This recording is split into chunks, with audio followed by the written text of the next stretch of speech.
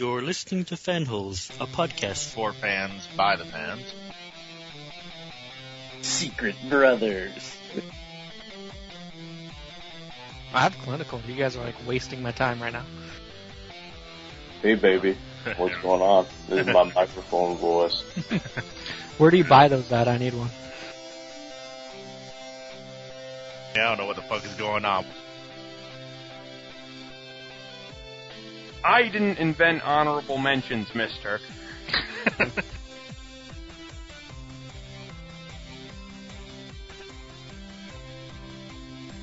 I have a headset. It looks way cool. You should all be jealous. We are. I'm with Mike on that one. I'm a woman! It is our show. It's called Fanholes, not, what you guys want. We do a podcast? What the fuck?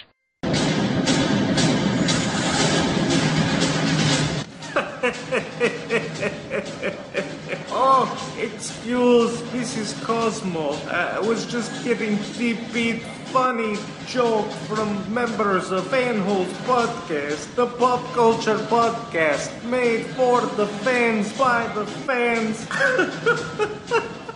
Oh, you fanholes, you are so funny, tipping me all kinds of funny jokes. Cosmo loves you. Welcome to another exciting episode of Fanholes Podcast. Tonight we have a very, very special show. As you are listening to this podcast, the exciting brand new movie Guardians of the Galaxy should be out from Marvel Studios. And in honor of that movie's release, we thought what better time to have all 5 of the fanholes come together and discuss some of their favorite comic books, which are, of course, Guardians of the Galaxy comic books. This is Derek WC. I'm going to be your host tonight, and joining me are my fellow fanholes. Why don't you give a shout out, guys? Yo, guys, it's Brian Breakdown. Hey, it's Mike Thunderwing. Fucking cosmic stuff. I am Justin Warlock. And I am Tony. And I always wondered, did Nikki have, real fire crotch? Bam! Yeah! What's that? Wow! Guardians of the Galaxy. Sort of like Space Avengers. On that note, I think me and Tony are the old codgers of the group. So I know we're definitely going to have a lot of love for the original Guardians of the Galaxy team. Yeah, I was like, wait, who's Nikki? I need to look this up. No, she's old. She's old. I'm going to say it on the show. I said it when we were off the air. You are dead to me, Barber. Dead.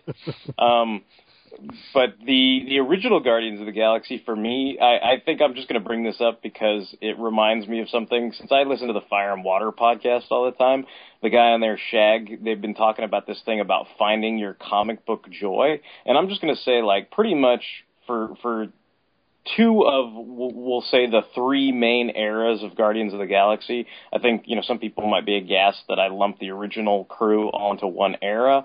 But that original Guardians of the Galaxy crew and the Abnett and Lanning Guardians of the Galaxy comic book, both those, even though they have a widely vast span of many years in between the 90s comic book and the comic book that was released in 2008, I'm going to go out there and just say both those comics are ways of finding your comic book joy for me. I mean, I was rereading the entire run of the original series, and I reread the Abnett and Lanning series, and it was a joy. It was a joy to reread those. It was a joy to sort of rediscover, oh yeah, this stuff is fucking great. It's really good comics. If you like science fiction or fantasy, if you like superhero comics, any of that kind of stuff, I think it's stuff that everybody can find something to sink their teeth into. But what about you, Tony? Since we're both the old men of the crew, and we're going to talk about the original team for a little bit before we get into some of the newer stuff, what was the first time, you remember seeing Guardians of the Galaxy? Actually, oddly enough, I saw them originally based on the Marvel handbooks, because there's a lot of entries for Thanos and Korvac and the Blood Brothers and all these guys, all these, like, you know, cosmic minions and stuff, and of course Adam Warlock and whatnot, and they kept referencing the Guardians of the Galaxy. And I'm like, who the fuck are these guys? Because they didn't really get a big entry in there and stuff, and I was like, all right, I guess they're something important. I don't know. Fuck, I was really young, you know. And then in the 90s, we got a rebooted series from Jim Valentino, and he was the artist on it. And I picked up the first issue because the cover really grabbed me. You have, like, all the Guardians, like, just charging forth, and they're going to kick some ass. And I was young, so the promise of a spectacular first issue was awesome. Yeah, Jim Valentino was actually the writer and the artist on that book for a good, like, 2.5 years or whatever before he, you know, jumped ship with all the other Image guys and went off and did Shadowhawk. But I think the only way I know some of us, besides me and Tony, have never read the original Guardians of the Galaxy, or like Justin saying they're old. But what I would say to entice you guys is that you guys all seem to be big fans of the comic Exiles. And I think Guardians of the Galaxy, although it didn't go to myriad alternate universes, it was just one alternate universe, it had so many different interpretations of future versions of Marvel characters that I think you guys would totally be into it. Never mind the fact, and never mind the fact that there were references to the old school Marvel universe when they eventually formed, like, the Galactic Guardians. I know without a doubt all you guys are big fans of Wonder Man, and you know what? Just to get you guys to read it, I don't care if it's 30-year-old spoilers, but the character Hollywood is actually Wonder Man. So that's one of those great kind of reveals where you're kind of like, hey, this is Simon Williams in the future. You know, so there's lots of cool stuff like that. Yeah, so my only rebuttal to your plea that we read it is one word, and that's Charlie 27. So what? See, I knew about Hollywood being Wonder Man because that's in the Abnett and Lanning series. So yeah. Yeah, I also pieced that together myself. Like, I was like, oh, he wears glasses. He's like got I super hate strange all of you. stuff. I hate you all. like who is the burn victim? I hate you. Anyway, Vance Astro you know, is cool. He's my favorite character. You guys are all lame. Well, you know, I'll come and try to hopefully maybe save the day for you, Derek. If you have a really fondness for Marvel history, there is so much there too, because they kind of go back. They mention, like, oh yeah, Emmett and Lannon did the whole Killraven thing, but they talk about the real Killraven, not the bearded one. We're talking about, like, the really young Killraven. Yeah, they made a good effort to tie in all that future War of the Worlds type stuff together in the Guardians of the Galaxy. It's funny though when you get into the later run, like once Valentino left and it was Michael Gallagher who was doing all the writing on it. Actually, it cracked me up because you would get bits and pieces of what happened in the War of the Worlds, like where the Martians came and basically, like, killed all the superheroes and stuff. And so, like, my favorite part of it is, like, you know, when you get some snippets of it, of course, and I'm sure Mike's going to want to talk about these lamos, so we're going to bring them up, but a future version of Iron Man basically is displayed in one of the first arcs in the original Guardians of the Galaxy, and they're called the Stark, not to be confused with the Game of Thrones clan, but these are aliens that have basically adapted Tony Stark's armor. And the original synopsis, you know, all you really knew about it was during the War of the Worlds, Tony Stark basically put all his technology on a big fucking rocket, shot it into space because he didn't want the Martians to get their hands on it. Now that sounds pretty noble and heroic and all that kind of stuff, but of course you may also be thinking, wait, you just put all this dangerous stuff in a ship and just shot it any old where into space? So of course it crashes, these aliens find it, they're a primitive kind of Neanderthal era lot. And so basically they advance way beyond their means. You know, there's lots of political, social commentary about pollution and how they kind of destroyed their planet. And so they're basically ravaging the galaxy looking for new worlds to, you know, spread their technology and basically conquer and, you know, take over, you know, different planets in the galaxy for their own use. But what cracked me up about the later stuff with Michael Gallagher was he kind of kind of address that or nip that in the bud, because there's this funny-ass scene where Hollywood, Wonder Man, who we've all discussed, is remembering the last time he saw Tony Stark before, all these people got killed off by the Martians. And it's this funny-ass scene, and Tony's, drunk off his ass again, per usual. The Martians, man, they're coming, bro. I'm just going to send this ship off into fucking space. And he's, all on Jack Daniels or whatever he was, clunking down at the time and stuff. So I found that kind of amusing. If you're a fan of Tony Stark, you probably wouldn't like it, but I thought it was kind of hilarious. So. Yeah, I think the only thing about the 90s run that I really didn't like was at some point, and God damn it, Wolverine, why do you have to come into my fucking comics all the damn time? Was when Rancor appeared, and she's apparently some fucking descendant or alien or some fucking shit who's tied with Wolverine. And there's just a really long arc about her getting one of Wolverine's claws so she can use it as a weapon. And for some reason, I don't understand the art in it, because Wolverine's claw, one claw that comes out of his fucking hand, is as big as a fucking katana, how they draw it. Well, actually, I totally approve of this, and it proves why the original Guardians of the Galaxy comic is awesome and all you people are lame. You know how that happened? You know how Wolverine lost one of his 6 claws?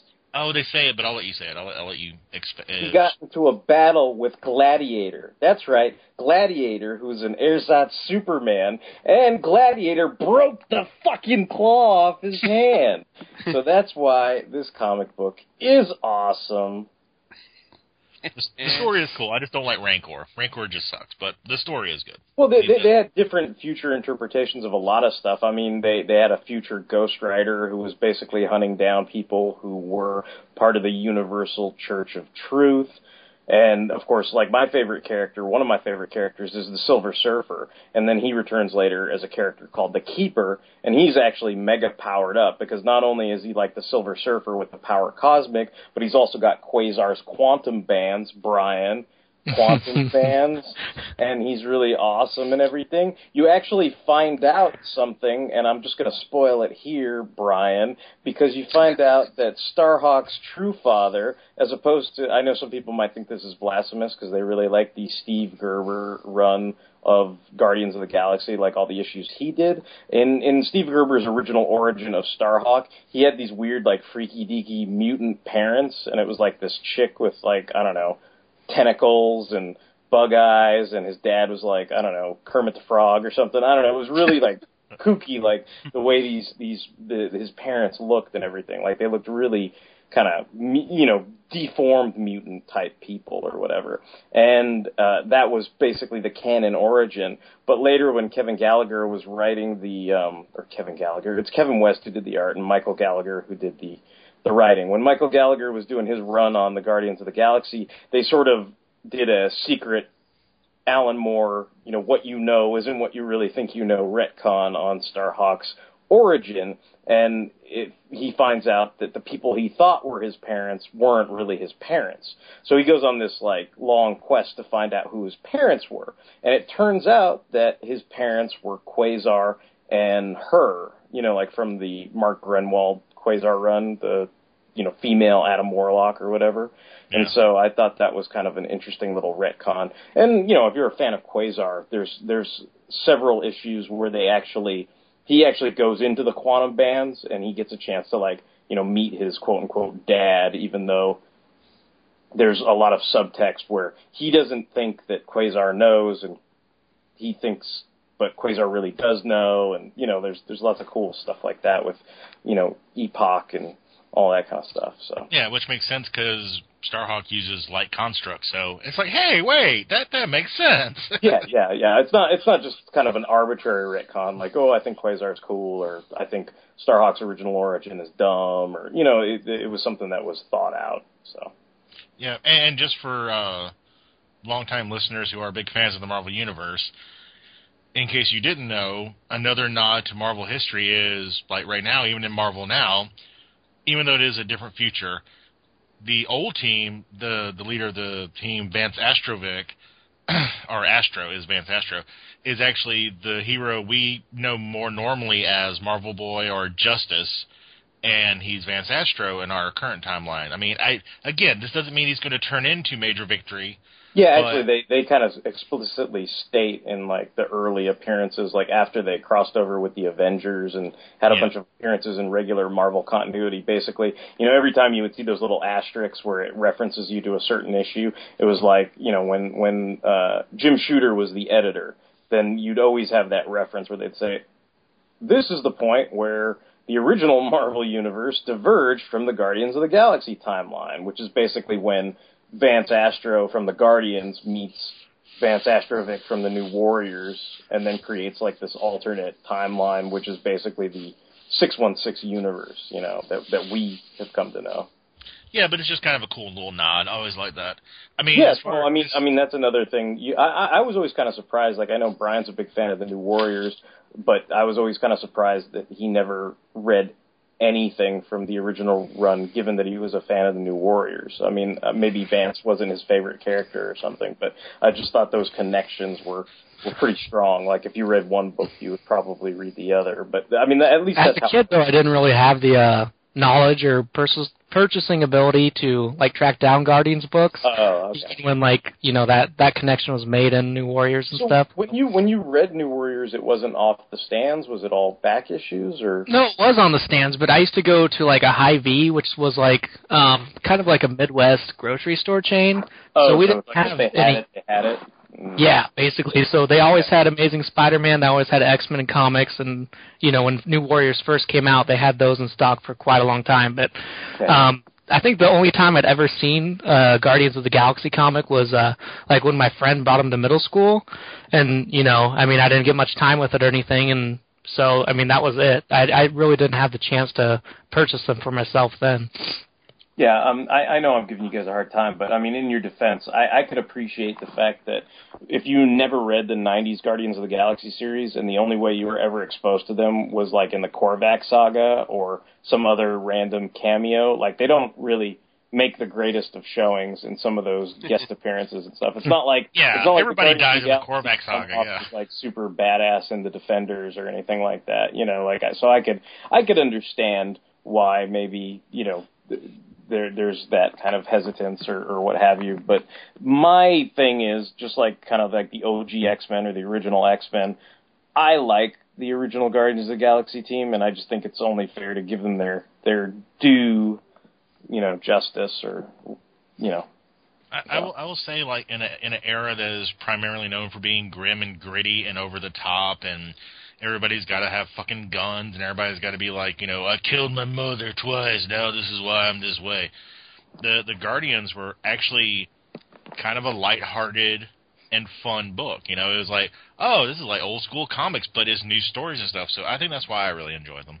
Yeah, and back to the Exiles comparison, I mean, it is fun because if you have a working familiarity with the Marvel Universe, then, you know, you're going to at least know the basics of X-Men and Iron Man and Ghost Rider and Galactus and the Silver Surfer and all these different characters, and eventually you get to see all these kind of awesome future incarnations of those characters, you know. So in that regard, it's a fun kind of alternate universe-ish type book where you get to see cool interpretations of different characters or characters who have aged, or you know Doctor Doom. You've got Vision, you know, as Mainframe in the Galactic Guardians team. You know, you've got those crazy Punisher guys who were like really yeah, I remember them and everything, because Vance Astro brought some holodiscs back with like the history of superheroes and different things like that. So and of course, you know, just to speak up for my favorite character, who is Vance Astro, he had a really nice arc in that original 90s run. You know, he I think when Steve Gerber was writing him, and in some of his early first appearances, he was kind of like early Spider-Man, where he had a big chip on his shoulder. And the reason why he had a big chip on his shoulder was because basically he's the 1,000-year-old man. And what he did was he, you know, was a space traveler, but when he left Earth, he had to be sealed in this suit so that he would survive the trip. So instead of it being like a cryotube in Aliens, where the tube keeps the person alive the whole time for space travel, and then he comes out of the tube when he's finished making this, 1,000 light-year journey, it's like the actual suit he wore was sealed and kept him preserved for his 1,000-year journey.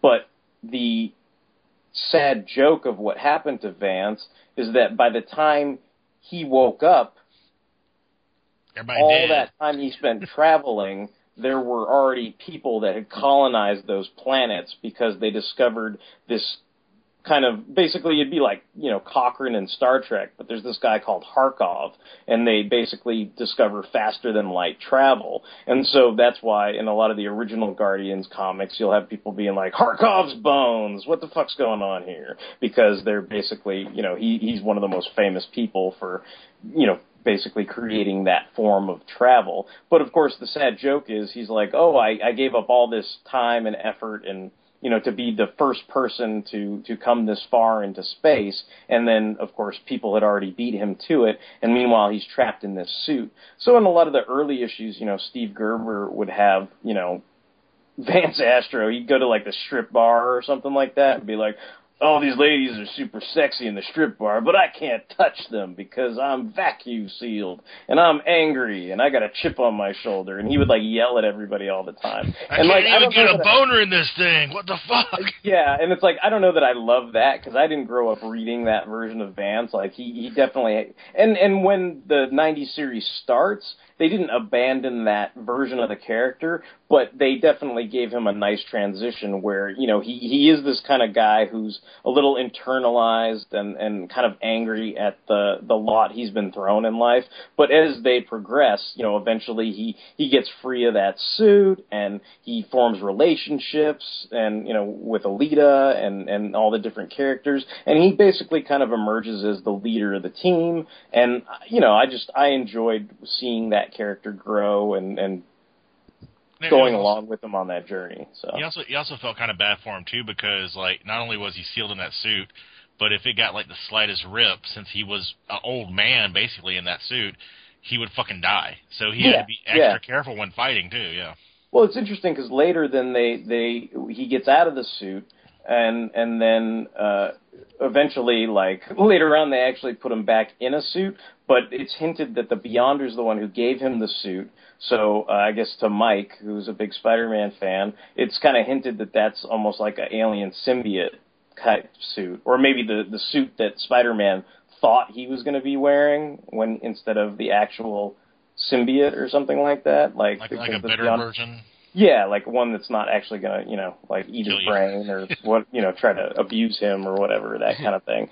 But there's that aspect to it. There's lots of fun stuff with Spider-Man too, because there was this big mystery of Spider-Man, and of course, very much like What If, of course, the Martians did kill Spider-Man, right? But what was nice about it was he got like major fan aura because basically in that it was like he's the last man standing, like he's the Spider, and the Martians shit their pants when the Spider came on the battlefield. Yeah, and it was like all this badass shit. In the superhero memorial museum, he has like his own wing and stuff. Like, I always thought that was cool. Yeah, like he got a lot of major props in that series and how he went out in the future and all that kind of stuff. So, there's lots of cool stuff in it. So I just didn't want anybody to disregard that. It's a nice, about 60 issue long run in the 90s. And of course, prior to that, they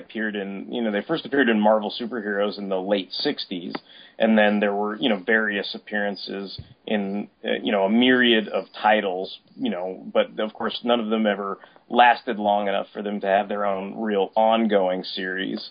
But eventually that basically happened in 1990. And then, that series went on for, like I said, over 60 issues. It kind of ends in the middle, like they obviously had more to say, but it was eventually canceled. But I think it had a nice, long, healthy run, and there's lots of cool things in it. So, for me, I would recommend people check that out. And at least from my point of view, it's one of my comic book joys. But I guess I was just gonna say that I am one of those people who you mentioned earlier who first encountered them during the Korvac saga. When I was tracking down Avengers back issues and old stories to read, and I was kind of I was reading it, I was like, who are these lame-os? Where are the Avengers? I don't want to read about these stupid ass people. And Starhawk was annoying me, was accept the word of one who knows, and I was kind of you don't know shit, man. You got your ass fried by Korvac. You don't know shit. I was gonna say, just for a fun note for everybody who likes history.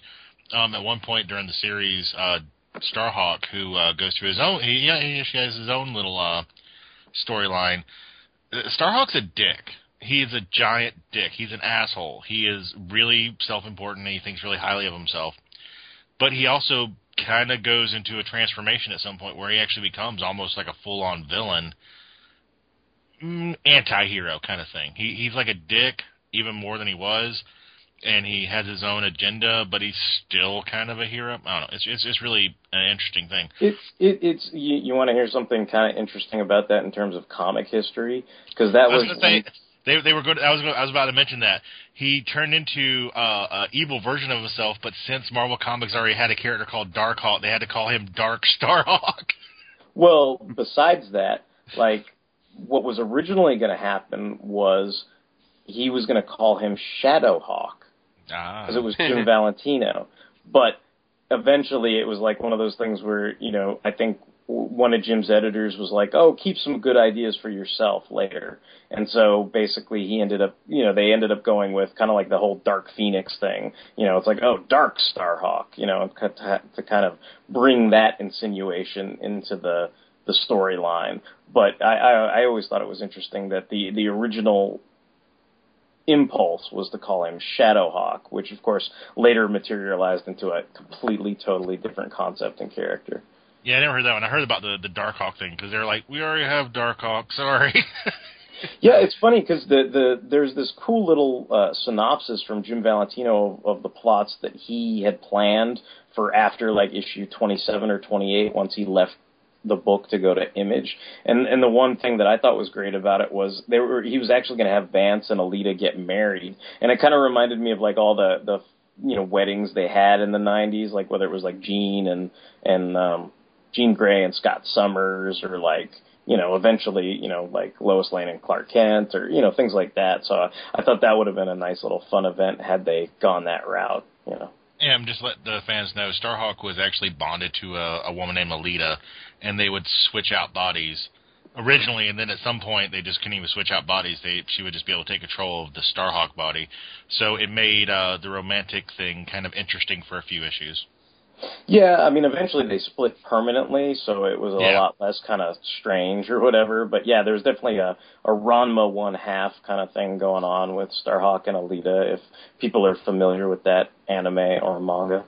Anytime there's an imbalance detected, thanks to Warlock here, we intervene and deal with the situation, whatever it may be. But do you think the old guys should just shut up now and then I'm move fine into the future? moving, because besides this being my comic joy, I mean, my transition is the 2008 series by Abnett and Lanning is also one of my great comic book joys. It doesn't just have to be, something that is a classic or an older comic book, a more, kind of, refined, it doesn't have to be the 1968, Chateau wine, it can be some wine from, a couple of years ago, because it's really good stuff. So, I mean, I'll let everybody else go to town on the Abnett and Lanning Guardians of the Galaxy, but I'm just going to say, man, these were the guys who were writing a cool Ultron story when Bendis couldn't fucking make heads or tails of Ultron. So, these guys are awesome in my book. I mean, one of the great connections is I always thought of the Guardians of the Galaxy as kind of like Marvel's version of the Legion of Superheroes. And maybe that's why it's kind of tough for people to get into that original version of the Guardians, kind of like Mike was talking about during the Korvac saga. But I think they're pretty much similar characters. And, of course, Abnett and Lanning did a wonderful run on Legion Lost and the Legion of Superheroes. And, honestly, they're great at doing cosmic stuff. And it seemed only like a natural fit that they did Guardians of the Galaxy. It's kind of funny you mentioned that, and I'll shut up after this and let everybody else talk, but it's funny you mentioned Legion because the Abnett and Lanning Guardians of the Galaxy actually had that kind of Legion vibe where during the course of the run, the team kept changing with the roster. It wasn't just, in the original one, it was pretty much a set team. They would get new members or lose a member every now and then. But in the Abnett and Lanning one, it was like, at one point, everybody fucking leaves, and you have like a whole new cast almost, except for like two mainstays. And I really appreciate that because there was a lot of characters who had been established in other comics before, so it wasn't just like whole bunch of new fuckers. It was like, no, I know you, and I know you, and I know you. Oh, that's so awesome. You know, I like that. Yeah, so opening up the Abnett and Lanning section to the other fanholes, what about you, Justin? What's the first time you remember taking notice of the Guardians of the Galaxy, and even if it's the old Guardians or this new Guardians from DNA, like, could you go into some depth about that and kind of what your take on the whole Guardians thing is? Sure. I knew about the original Guardians just because I had their first appearance, Marvel Superheroes 18. Like, I had that comic, but I never read it because a lot of my older comics I just, I bought for collector purposes. But, kind of like Mike, I guess the first story of theirs I read was Korvac. But then I read other stuff, like there's a Marvel 2-in-1 where they go into the future with Thing and Captain America, I think. I like that. And you already mentioned the Defenders issues. It's like there's like a giant size, and then it's like 26 through 29, where, Vance meets himself as a kid in, like, the 80s. Like, I always thought that was like a good, some good team up between the Guardians and the Defenders, because I like the Defenders. But during the 90s, like, I remember reading a few, like, random issues of Guardians, but kind of like Mike, I was just like, who are these guys? They're like, I kind of thought of them as like kind of like the lame version of the Avengers, but in space. So I never gave much mind to them. But as far as like the Abnett and Lanning series, like, I'd been following Annihilation. Like, that was my lifeline to Marvel for a long time, was all that cosmic stuff, because I'd quit reading X-Men, I'd quit reading Avengers because Bendis was doing his mucky muck nonsense. So like the Annihilation stuff was the only Marvel comics I was reading. And then, that's where those characters originally started interacting. You had Star-Lord there, like, he was still like half cyborg, and you had Drax and all these other guys, and they finally formed a team. And I was like, this is going to be great. And then they brought in Adam Warlock, and I really like Adam Warlock. Yeah, I'm curious. I'm curious what Brian's take on the whole thing is, because if I'm thinking right, I know you're a big fan of Warlock, and then of course I'm kind of curious how you discovered the Guardians of the Galaxy on your own time. Sort of like Justin was talking about, like, I started reading the Nova series, and then that kind of led to Annihilation, which led to Guardians. But, yeah, I mean, so I kind of got, like, introduced slowly, like I said, until then. My really only exposure to them had been on a lunchroom table in, like, 5th grade when I saw, like, the cover for a split second. But, it really, like, introduced me to, like, characters I hadn't really known about. Like, Rocket looks like he's probably someone from, like, the 60s or 70s when Marvel was a little bit sillier, but I'd never heard of him until I started reading the book. And, like, all these characters that were new to me or previously that I thought were kind of lame, like Drax from Infinity Watch, he was retarded. But, like, it made all these guys cool to me, and, like, I just really, like, got into it and got into the characters, and was really sad when it left, actually.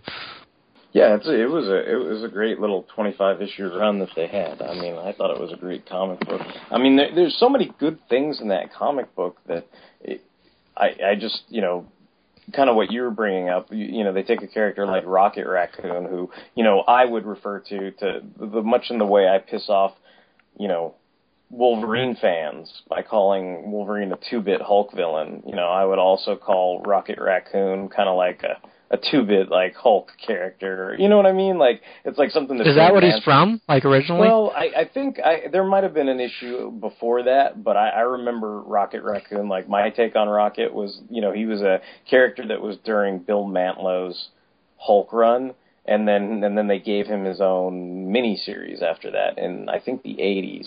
But I guess I'll have to... Wasn't he just like a take on the verse of, and Rocky Raccoon? Wasn't that like his origins, basically?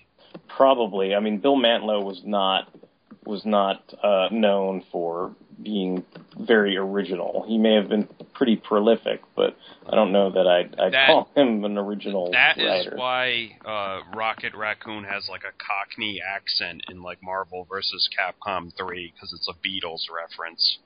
Wow, I nailed it. That's crazy.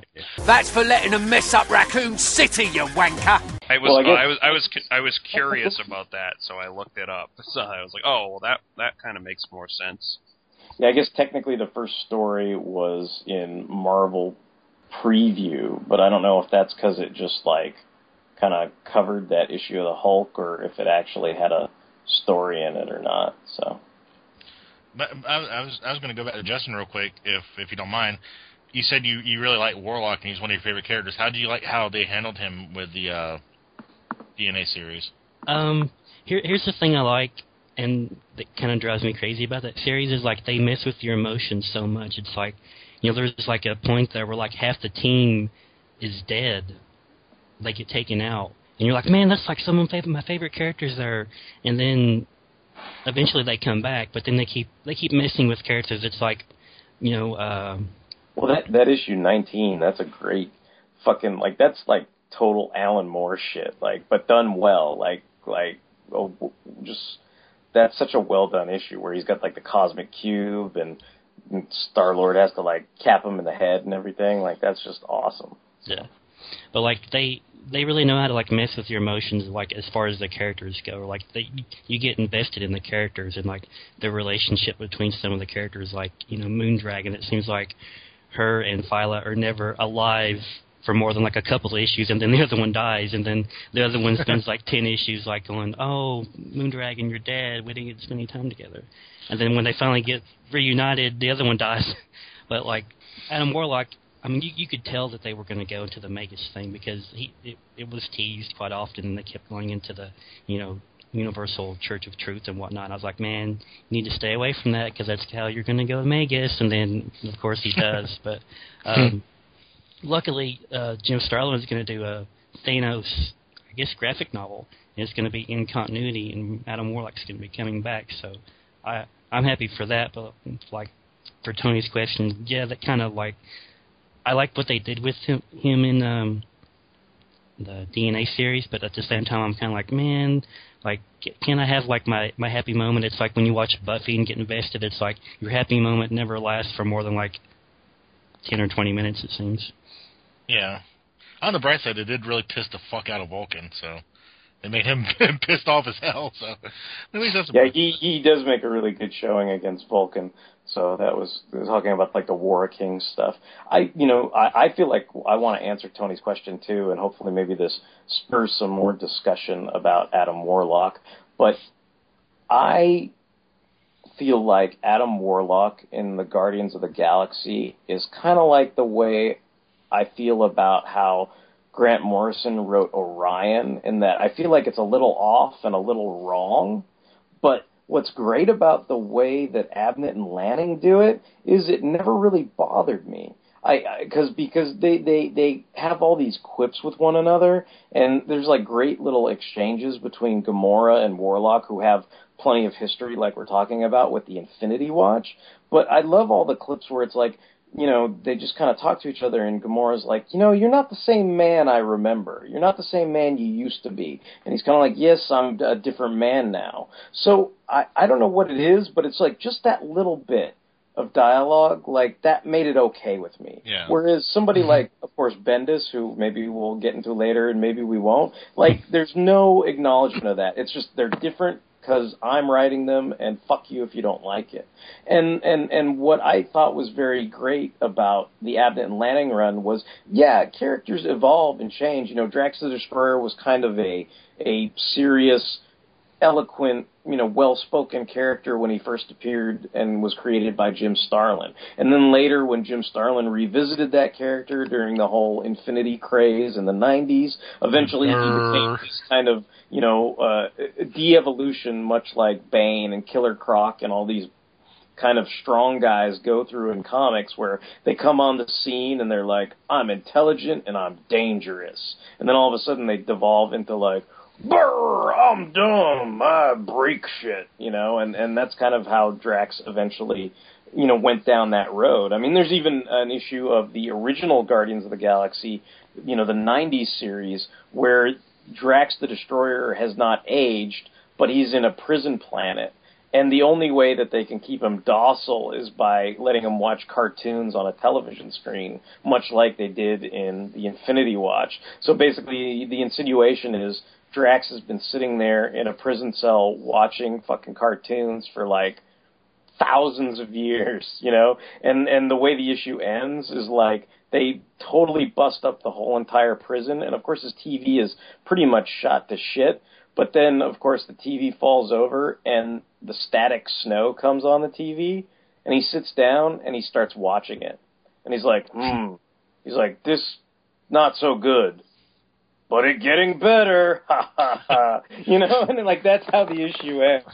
This is my new Breaking Bad. Where there's going to be lots of different interpretations of characters, but what I loved about the Abnett and Lanning run is in revisiting these characters, it doesn't shit over the previous version, but they definitely make those characters their own. I guess speaking of that, because I got this Jack Flag avatar staring me in the face, Mike, you want to tell us a little bit about your introduction to Guardians and maybe some things you want to go into? Well, believe it or not, like the first time I read this team was way back in Fanholes history when we did a topic on the Thanos imperative. So like I kind of read that, and that was kind of like the end point to this era of Guardians, pretty much. So like I read that and I enjoyed it, and I never got around to like I knew Brian loved it. I knew like you guys said it was good.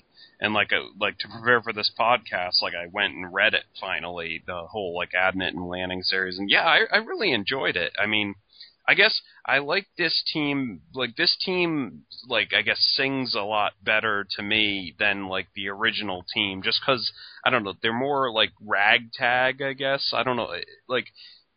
I don't know how best to describe it. It seems like the original team was obviously like designed like as a team, like they kind of all like look like the same like design aesthetic maybe. And this team is just a bunch of like ragtag like varied characters and stuff, I guess. Like I don't know what it is, but like the original team kind of looked like a product of their time almost. Whereas I feel what you're laying down. Yeah, this team like has like I don't know like some variety, I guess. Like I don't know. I guess I'm not explaining it well, but if Brian gets it, then that's all I need, But well, I mean, I think it does have that Avengers aesthetic to it. Yeah. The Abnett and Lanning team. The fact that they're all pre-existing characters that are thrown into a situation together, and they don't all necessarily get along.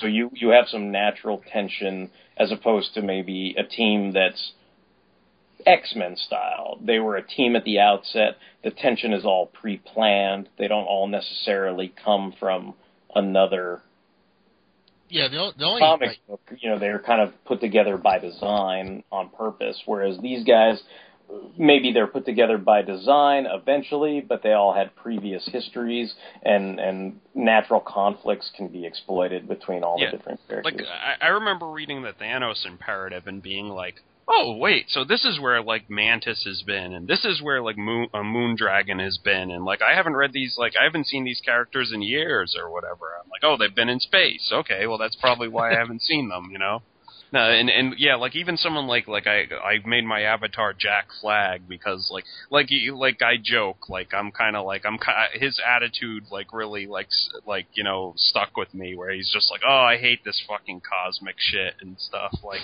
and like I don't hate cosmic stuff, but like at times I don't prefer it to like all the Earth based stuff. Like I'd rather be on Earth, like in New York or wherever, and like doing street level stuff, but like so it's kind of refreshing, like, to have, like, this character voicing, like, my opinion, almost, and in the actual comic, like, albeit in a somewhat extreme and, like, hilarious way. And also, like, the last time I saw Jack Flag, he was in Thunderbolts, so obviously, like, there's a through line there, so, Yeah. I think even in terms of that character, like, it's nice that he goes through an arc, too, because he may be saying, oh, man, I don't get any of this cosmic stuff, dude.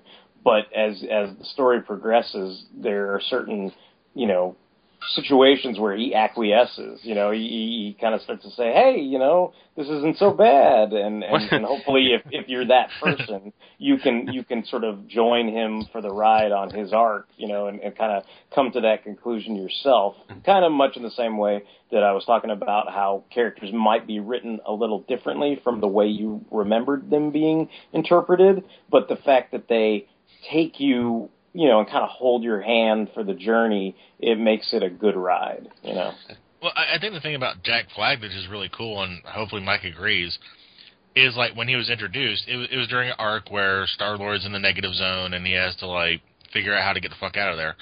And he hooks up with Jack Flag, who's still in the negative zone prison from way back when in Civil War. And when you see him, you think he's going to be a one-off character. He's just going to be in this, like, storyline. And they totally did that thing on TV shows that they never do on TV shows, where they actually, instead of bringing in a new character who sucks, they, like, show a character that everybody's like, oh, he's really cool. He'd be really great. Like on Star Trek, it's like, oh, that guy would be really cool on the, like, Enterprise, Let's have him, like, come back as a character. And they made him a fucking character on the, like, regular comic. And I was like, that's really cool, Like, when I saw him, I thought he was going to be, like, a one-off guy. He's going to be in here for a couple issues, and he's going to go home and be like, fuck this cosmic stuff. But he's like, you done fixed my legs. I got my power back. I was going to say, like, one of my favorite moments in that whole series, and, like, I guess this is a side note tangent, too, but one thing I really liked about that series is those little, like, interlude, like, side-off, like, mission logs where everyone talks to the camera and stuff. Like, I think that really adds something to the series.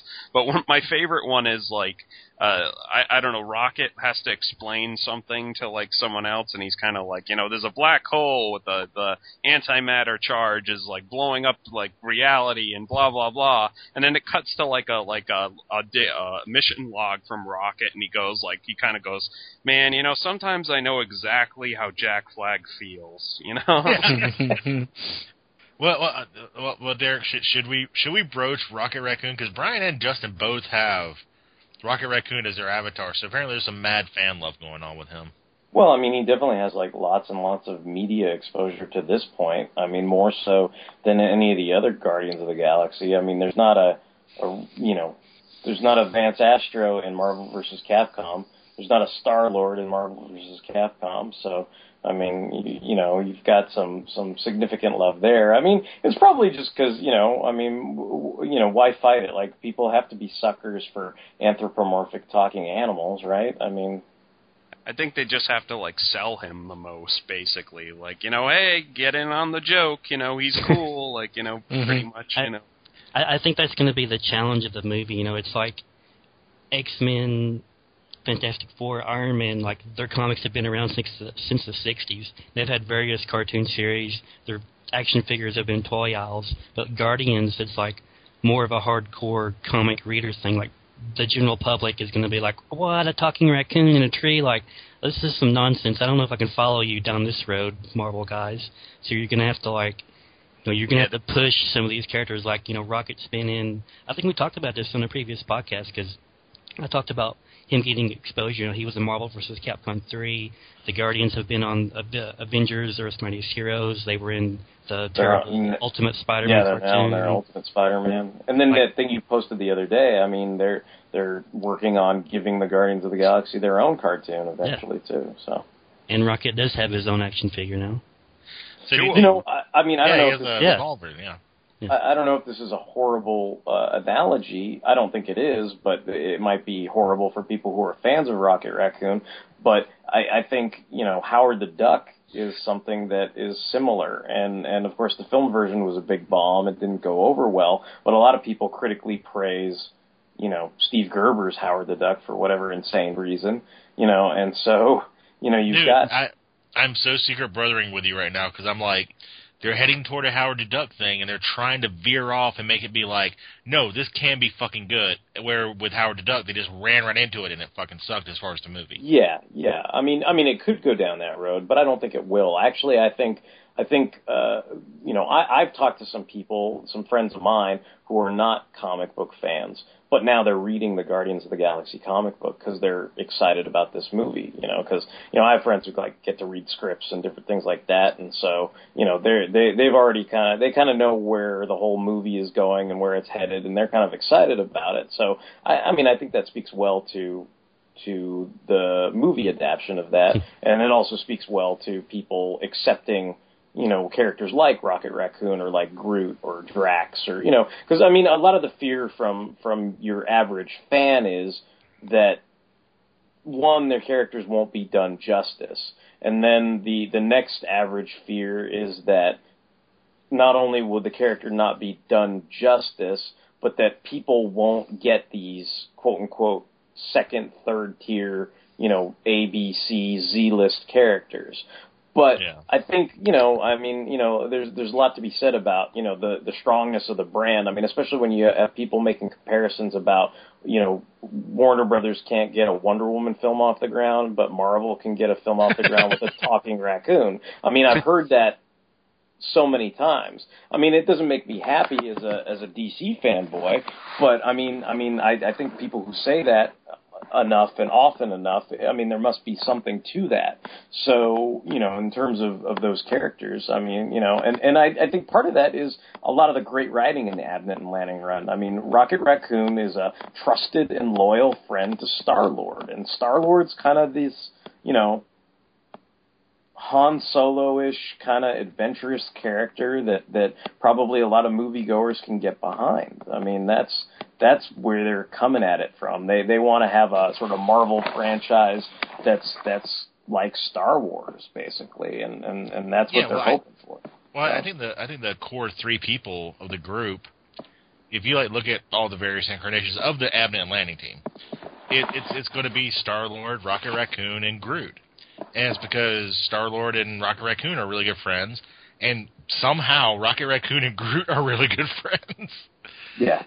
I do enjoy any scene where Star-Lord and Rocket Raccoon are at a bar, just kind of drinking together. It's just kind of funny. They're both looking like drowsy, or they're just kind of they're buddies basically. I think it's definitely cool. Yeah. Well, oh, go ahead, Tom. No, I was going to say is I think that's what's going to make or break it, because Howard the Duck, they kind of pulled a Sonic with him. They're like, look how outrageous he is. He's saying all this crazy shit. And whoa, Howard the Duck is the coolest character ever. And I think if they approach Rocket Raccoon as just a character, a good character, don't get me wrong, but if they don't fucking harp on the fucking raccoon shit, it'll work out just fine. Do you think, because it does have the danger to be harped on, with the Ultimate Spider-Man thing, where it's don't call me a raccoon, and get out of my garbage, raccoon, or, that kind of thing. So. I think, one joke would be fine. If they call him, if somebody says, man, you look like a raccoon, I don't know, and, he's yeah, and he has a funny quip. One little joke will do it, but as long as they're not throughout the whole fucking movie oh my god, a raccoon saved our life. Holy shit, look at that raccoon, he's so fucking awesome. As long as they don't do that kind of shit, yeah. There's two things they need to avoid. He can't say Blam murdered you in the movie, and if Leia Thompson shows up and falls in love with him, I'm walking out of the movie. That's all there's to it. So, duck boobs won't put you off, but Leia Thompson will? I'm secret brothering again with another fanhole for the second time tonight, because, Blam murdered you is one of the things I fucking loathe if we talk about Bendis' run later. Well, fuck that we'll have shit. to talk about it later. That line, that's the epitome of not understanding the characters you're writing, or at least not reading what came before it. Rocket Raccoon is a tactical genius. The reason why Star-Lord put him on this team of Guardians of the Galaxy is because he needed somebody who had the know-how to form strategic battle plans. And blam, I murdered you is, there's just so many things wrong with that make me mad. It's not even funny. One, I don't even want to get into the concept of murder as it applies to alien cultures in outer space, much less murder as it applies to the world today and what it technically technically means and what it actually means and what people think it means. And the fact that it's used as some kind of jokey catchphrase that, of course, doesn't really work. So. Well, I think Mike said it best, and I'll let him pontificate on it more. But it was like, Bendis was like, okay, well, you're kind of a funny character, so you're going to be Deadpool now. And it's like, no, he's fucking not Deadpool. He uses guns, he uses a lot of weaponry, but that's because he's a small motherfucker who is really smart and knows what weapons to use to his advantage. Like he said, he's a strategic genius. That's his, like, fucking role in the, like, you know, team. He's not the kill-happy guy. In the Abnett Landing run, he's never like, I'm going to enjoy killing some motherfuckers. He'll say, like, you know, shit like, you know, when he gets in trouble, he's like, I really don't want to do this. I have a good way to get out of it, but I'm not going to enjoy blowing up the fucking Church of, you know, fucking cosmic truth and shit. Universal truth. He does what he does because he has to survive. And in the fucking Bendis run, he's just like, I loves killing. And it's just really the most badass thing I saw him do was in in the Thanos imperative, when like Thanos is going berserk and he kind of gets in that big mech suit and he's kind of like, you know, Thanos, I know you want death, you're not afraid of death and stuff. Well, like, I've got this gun like set to like 20% power, you know, and it's gonna like paralyze you. So I'm not threatening you with death. I'm threatening you with life. So, like, you know, stop hurting my friends right now. Like, I thought that was a friggin' awesome moment for him. I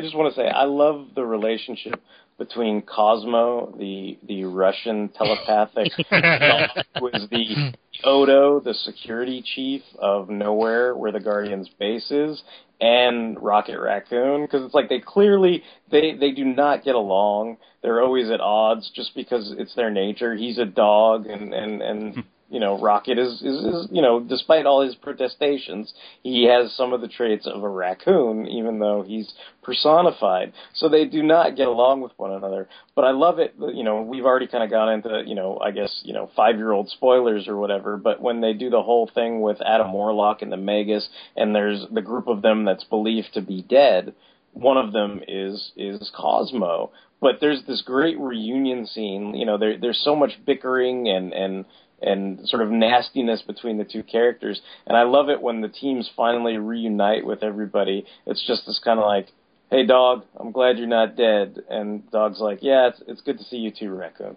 And it's just like, that's all you needed. And it's like such a great fucking moment, you know. I like early on in that series when Rocket has like an aside where he's like, you know, goddamn, like, anthropomorphic animals, like, it ain't right, like, you know, it's unnatural, like, talking dogs, like, what is this? This is unnatural. Well, like the other thing that was like sad is when those characters do die, it's like there's that scene where they're like, oh man, they even fucking killed the dog.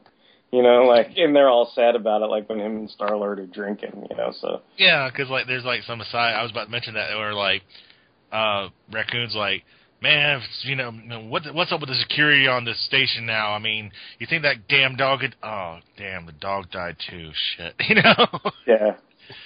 It's like, oh, you know. One thing we haven't really touched on is, like, how really, like, we've harped on Star Wars before. And I know we're going to go to Bendis at some point, but I want to keep talking about Abnett Landing for a few more minutes. We always harp about like how poorly the political thing was handled in Star Wars, how it was really boring and drawn out. But like the Luminols and like the space station conflicts, I really fucking enjoyed that. That was really well done. I'd be willing to say that's a little more Deep Space Nine, Babylon 5 politics than the kind of boring politics in like the prequel trilogy. Oh yeah, but I'm saying that shows you can do politics well done though. Yeah, no. I'm trying to praise it, but I don't know if people would appreciate that analogy as praise. But that's the best praise I can give it. Is I think it's more like the politics of Deep Space Nine than you know, this kind of Misa Jaja calling motion to the floors, you know, like that kind of thing. Yeah, because like the constant thread throughout the whole series that you can't fucking ignore is the precedent is they have to stop all these fissures from rubbing up in the universe, and that's what's causing like all this crap to happen, and it's like, you know, a horrible thing. And I love the fact that Star-Lord, and this is where Star-Lord becomes a main character, he is the guy who, even though he's Han Solo and everything, he does turn into Han Solo by, like, Return of the Jedi, where he is selfless and he, like, does the shit that nobody wants to fucking do. And, like, you know, to not draw upon the Captain America or the, you know, Hawkeye, like, you know, parallels, he's not the strongest guy on the team. You know, really, he doesn't have really any fucking powers. And it's really cool that he is, at the same time, that person who is the only person who keeps the fucking team together even when the team breaks apart. And I really appreciated that, especially like during the political things where he's like having to try to figure out if Drax is a Skrull or not, which he isn't. And the characters are just so good. And Star-Lord, I never even cared about this guy before I read Advent Lanning's run.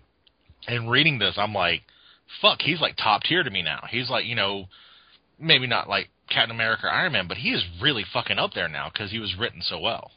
You know what I find very interesting is, and I'm going to go back to the original Guardians for 2 seconds, is that Star-Lord and Vance Astro both started in a very similar spot. They both were created around like the late 60s, early 70s, and they were both astronauts, and they both had a chip on their shoulder, kind of like Chuck Heston in Planet of the Apes, where, you know, he's kind of like, man, Earth is lame, and you guys, all you do is go to war, and everything sucks, and people are dying of diseases, and this is all bullshit. I'm going to go out into outer space and get away from you all.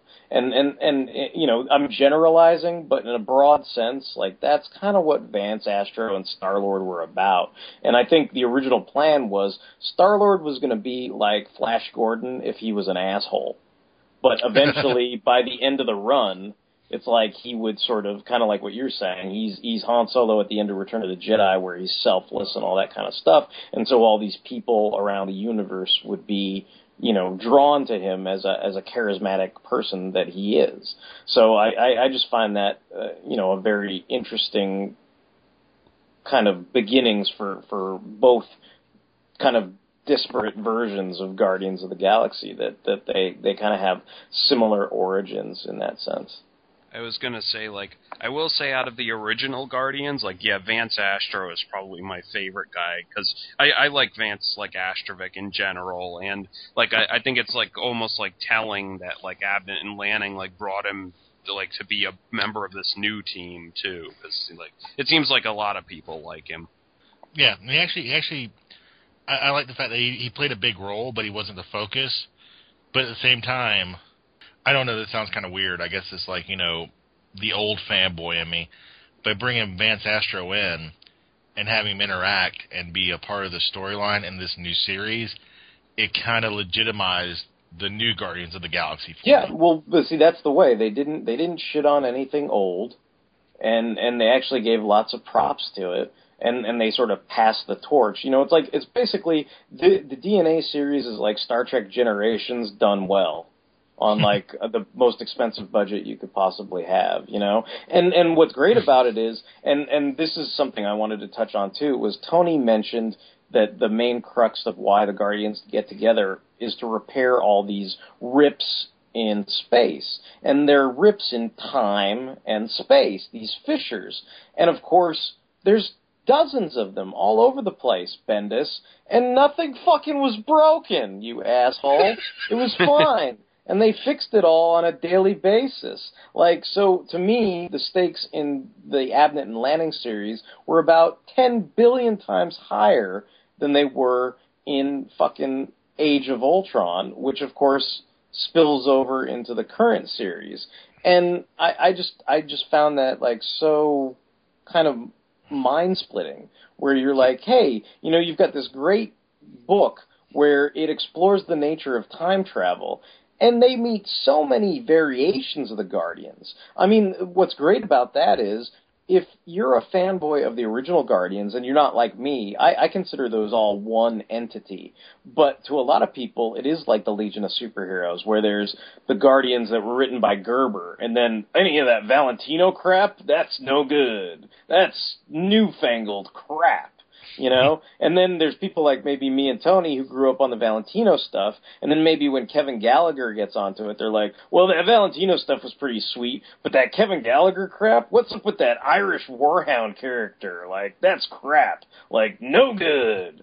And then, you know, then you've got the people who love all that stuff, but maybe they don't like, you know, I don't know, whatever was in Avengers Forever, or, you know, basically the point is there's so many versions of Guardians of the Galaxy in all those disparate time streams, the ones with Killraven, the ones they made up, like all that kind of stuff. It's like they're all valid.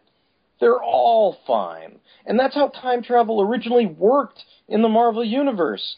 There were alternate universes every time somebody time traveled, and it didn't break the fucking time stream. So anyway, that's just my little piece on it, where I like that. So can we go on to Bash Bendis, because like that's where all the bulk of the notes I wrote down are. All right, so yeah, you should probably. I think if I recall correctly, like I've read like all 9 issues of Guardians of the Galaxy, but I couldn't even tell you what the hell it was about. Like that's how fleeting and kind of disposable, dismissive.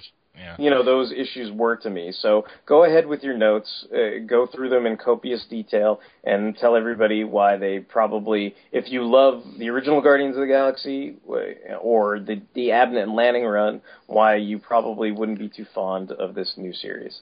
I was going to say this real quick before he does that, because it's still about Abnett and Lanning, and I want to get this out before we go on to Bendis and his horrible, horrible run.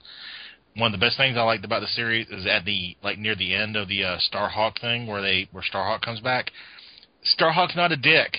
He's actually trying to do the right thing. So good on you, fucking Abnett and Lanning. Good job. Brian, Justin, do you have anything else to say about Abnett and Lanning's run? It was really, really good. Yeah, I miss it even still to this day. True. I miss Cosmo. I love you. Let's see. Even though I just want to say that's big praise from me, because he is a Russian dog, and I. Oh, what do you have against Russians, comrade? He's a pinko dog. I'd like to see him team up with Winter Soldier. That would be awesome. And Colossus. Winter Soldier, Colossus, and Cosmo. 12-issue epic series. And then they cross over and meet Rocket Red. Yeah. Bottom of the list? I don't know what to tell you, kid. Never mind.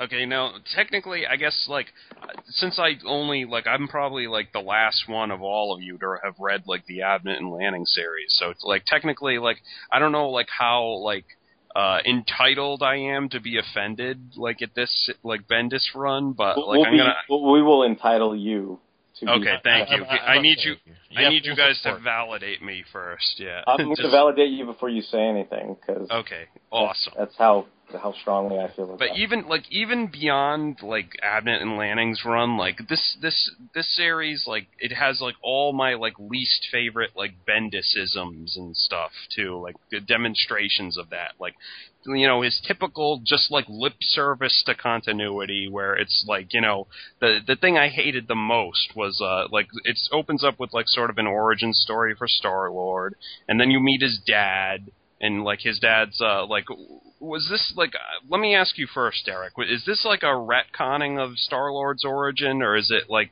sort of a retelling of it, or what exactly? I'm actually kind of confused. Like, I'm going to have to sit down and, like, do some research and figure that out and read things, like, in sequence, like, at the same time or something, because, like, I'm sort of confused because sometimes they acknowledge, like, Star-Lord's dad as Star-Lord, and so that kind of confuses me. So I'm like, wait, but Peter Quill's Peter Quill.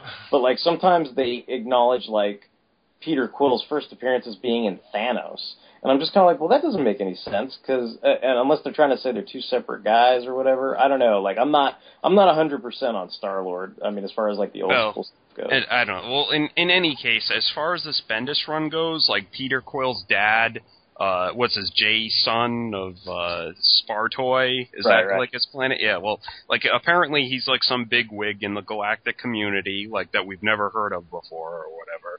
And, like, I don't know, like he's what I like to call a big Durrrrr guy, because like mixing in, like I said, like Bendis is like typical like lip service to continuity. He's kind of like when he goes and talks with Star-Lord, like with his son, and he's kind of like, oh, you know, I heard you did some weird thing with something called like the Cancerverse. Like I don't know what happened there. Like Durrrrr.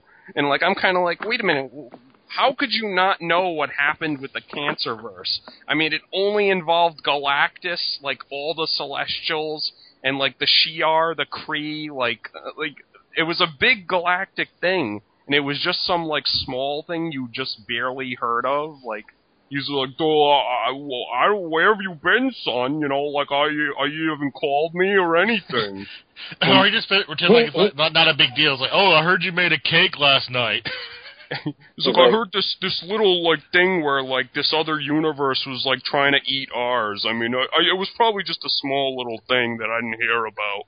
No, it's crazy because you're like, dude, yeah, I was off fighting the Annihilation Wave, and I was off fighting the Phalanx, and I was off, you know, like, fighting fucking Thanos. Like, come on. Yeah, and I was like, you know, you didn't notice, like, this hostile, like, dimension encroaching on our own that was, like, so important that, like, Galactus and the Celestials had to attack? It's just, like, the ultimate insult is that Peter Quill, you know, is been in all these adventures, but because Bendis didn't fucking read them or care about them enough because he was busy off doing his fucking scrolly bullshit, that, you know, like, he basically puts his own words into the mouth of his father, which is, well, what's up with that Cancerverse thing that we didn't pay attention to when you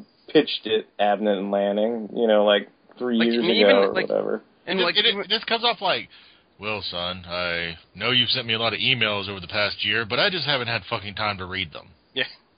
And, well, like, it's funny, because, like, he Bendis wants to have his cake and eat it, too. Like, he wants, like, Star-Lord's dad to be this big muckety-muck. But since he didn't read those stories, like, he's got to play, like this guy like an idiot, like, pretty much. And, like, it's even, like, you know, Star-Lord died at the end of the Thanos Imperative, and I don't think we still know how he came back, or how Thanos came back, either. Or and Drax. It's just kind of... Yeah, or Drax, yeah, even. And it's just kind of like, you know, his father's like, duh, I heard you died. Like, what happened? What's the deal with that? And, like, Star-Lord's like, well, I got better, motherfucker, you know, like... Your mom would say hi, but she's dead. Whatever, durr. I don't know. But, yeah, that was, like, the first straw. And then, like, throughout the series, I kind of, like, Star-Lord, I guess, for lack of better word, it seems like he kind of got, like, brand new Dave, like, almost, like, he struck me as, in Abnett and Lanning's run, he struck me as, like you said, Derek, like a Han Solo type, like, sort of, like, you know, roguish, but, like, also very, like, competent and, like, you know, like serious, like, headstrong, but, like, serious. But, I don't know, Bendis, like, kind of plays him like a, like, playboy and, like, a goofball. And, like, the worst line is, like, Tony Stark, like, says to him, like, wow, man, you're like 3 Spider-Mans rolled into one. Like, I was like, what? And it's like, oh, that crazy Star-Lord, he's such a joker, you know. I don't know, like, I was kind of like, what? I didn't get that impression at all. Like, well, to be fair, though, they were talking to Angela, which is pretty much a joke anyway. Yeah. Tony, you have to say it like Tony Danza. Yes, it has to be Angela. They were like, Angela. Come on, Mona, come on, Angela. Okay, and next point of contention. Then, like, so, like, big muckety-muck, Durrrr, Star-Lord's dad, Jason, or whatever his name is. I don't know. I fucking hate that stupid hyphen in his name, or whatever. But, like, he goes and, like, sits in with, like, some kind of galactic council. And it's, like, Gladiator and, like... Isn't that the one that fucking Frigga was on? Yeah! Why is fucking Frigga on the Galactic No, I was actually going to bring this up. You know what the council is? The council is And you guys didn't pay attention. They were all there. It was Gladiator. It was the leader of the Badoon. It was Frigga, the Easter Bunny, Jesus, and Chuck Norris. It might as well have been, because I was like, what? Like, since when? Because Frigga's like, Asgard, like, borders Earth's dimension, so we have a say in things. And I'm like, since when? Like, in galactic affairs? Since when has Asgard ever had a say in galactic affairs? Well, but see, what's crazy about it is, if you're going to include Asgard, right, then why are you not including, like, Mephisto or, like, some kind of... Or Zeus, yeah. Or, like, any of these other crazy deities that exist in the Marvel Universe. I mean, it's just... like, Beyonder and shit, yeah. But whatever. I don't know. And then, like, you've got stupid stuff like Gladiator saying, like, stupid Gladiator, like, saying stuff that's totally, like, counter... Like, even Gladiator is kind of like, he doesn't mention anything, like, when... Jason, I feel so stupid saying that name, but like I feel like you're one of the aliens from The Simpsons every time you say that. Jason. I am Clinton. As Overlord, all will kneel trembling before me and obey my brutal commands. End communication. The humans. Yeah. Well, here's an even better point. Why the fuck is the Badoon there? In the goddamn Edit and Landing one, they established in this timeline, at this point in our fucking galaxy, the Badoon are shit. They're, like, starting to get their, like, handhold on, like, making stuff, but they're not the badasses they will be, like, hundreds of years in the future. So why are they like, oh, throw the fucking Badoon in there. The Guardians of the Galaxy referenced them or some shit. Let's throw them in there. Well, it's kind of like jumping the gun on something. It's like having like, a Spider-Man movie, and then all of a sudden it's like, Green Goblin, Green Goblin, Green Goblin, and you're just like, wait, why don't you build up these guys if you want to introduce them? No, Green Goblin, Yeah. Well, I think... Yeah. Why would the Shi'ar give one shit about the Badoon? But anyway, go ahead, sorry. I know, well, like, I like, even Gladiator was kind of like, oh, the Earthlings, like, they're trouble, and, like, we can't trust the Earthlings, and, and even Gladiator doesn't, like, bat an eye when, like, the guy says, like, something called the Cancerverse, and I was like, Gladiator was there, like, like, he knows what went down and stuff. And then, like, then you have, like, the Supreme Intelligence, like, of the Kree is there. And, like, I never know what his status is, because sometimes he's, like, the leader of the Kree, and sometimes they've overthrown him, and then next time you see him, they're back with the Supreme Intelligence, and, like, I don't know, there's no consistency. Nobody ever bothers to keep tabs on anyway, that. the Supreme Intelligence is like, oh, you're giving Earthlings too much credit, like, we don't need to worry about the Earthlings, and I was like, wasn't the Supreme Intelligence the one that's, like, is always like, the Earthlings are the biggest threat to the entire galaxy? Well, like, what isn't the Supreme Intelligence the ones that's like, give me that Rick Jones kid? Like, yeah, exactly. He fucking murdered us all. Exactly. Like, the Supreme Intelligence is, like, the last one to underestimate, like, Earth. Yeah. Well, that's a didn't one of our, like, soldiers turn into Captain Marvel and get the quantum bands? That's a big deal. Well, that's a symptom of typical, like, bad Bendis writing, where he writes a bunch of lines he thinks sounds cool, then somebody draws a bunch of pictures of a council, and then he just cuts and pastes the fucking lines in the order that they fucking are drawn in or something. And there's no thought or decision given to, like, character or why they're saying it. That's literally what it feels like to me. I mean, it's literally like Bendis writes stuff like he's having a conversation with himself. And then he just goes to town. So it'd be like, if I'm writing a scene between all 5 fanholes, I'd be like, hey, what's up? I'm Derek. I'm the latest fanhole. Yeah, I'm Justin. I think that Vance Astro is dreamy. Yeah, I'm Brian. I think that Guardians of the Galaxy from the 90s is the greatest comic ever. Hey, I'm Tony Jackson. Right on, Brian. I totally echo that. And I'm Mike. And I totally think that, Yondu is the shiznit. And it's like, obviously none of you guys think any of that stuff. And if I wrote a scene like that, it'd be completely inaccurate, and everyone would be like, why is Brian's never even read the original Guardians of the Galaxy, and he's already been calling it, like, kind of super lame this whole podcast. So why would he say that now? It's because I'm having a conversation with myself.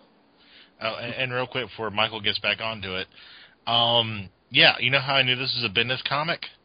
Because, yeah, in the Advent Landing thing, I had some nice pages I could read. Yeah, fucking splash pages all over again, just like goddamn Age of Ultron. Jesus Christ. Yeah, a lot of splash pages. Yeah. Like, not to interrupt Mike's train of thought, but like, as usual, he's not even consistent within himself. Like, Bendis did that Avengers Assemble arc where the Guardians showed up, and that's the first time you actually see them since Thanos Imperative. And Bug is with them. And then when they get their ongoing series, it's like, where's Bug? Nobody mentions him. Nobody is even like, where did Bug go? He's just like, he's already been, like, that quick, he's been forgotten about. I'm just like, well, that doesn't even make sense.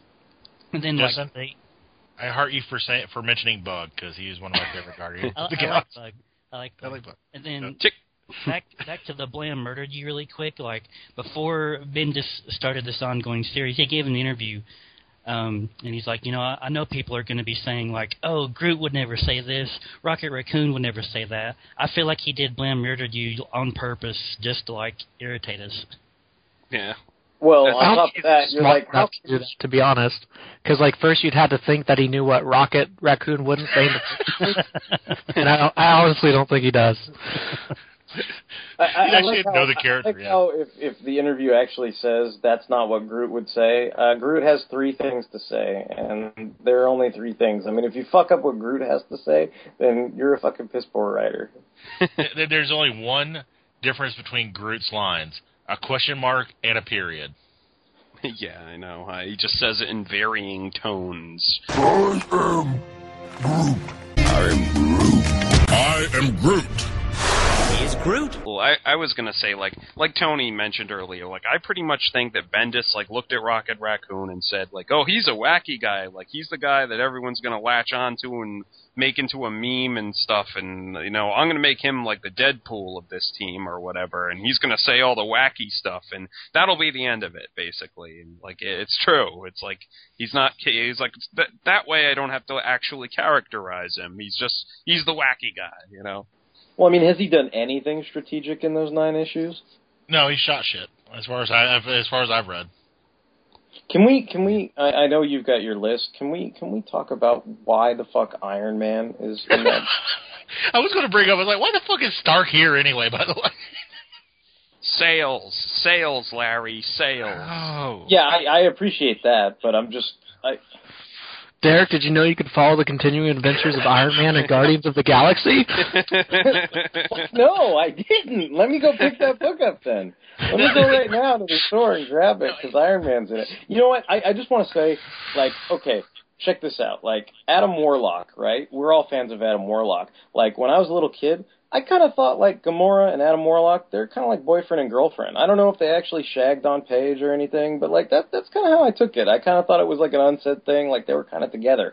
When Adam Warlock appeared in the DNA run, I was kind of like, well, he's a little different. He's not being written the same, but her and Gamora and him, they have a little exchange, and she says, you know, you're not the same man you were, but they talk about how they all used to bone each other and stuff, and she used to bone Nova and all this other stuff.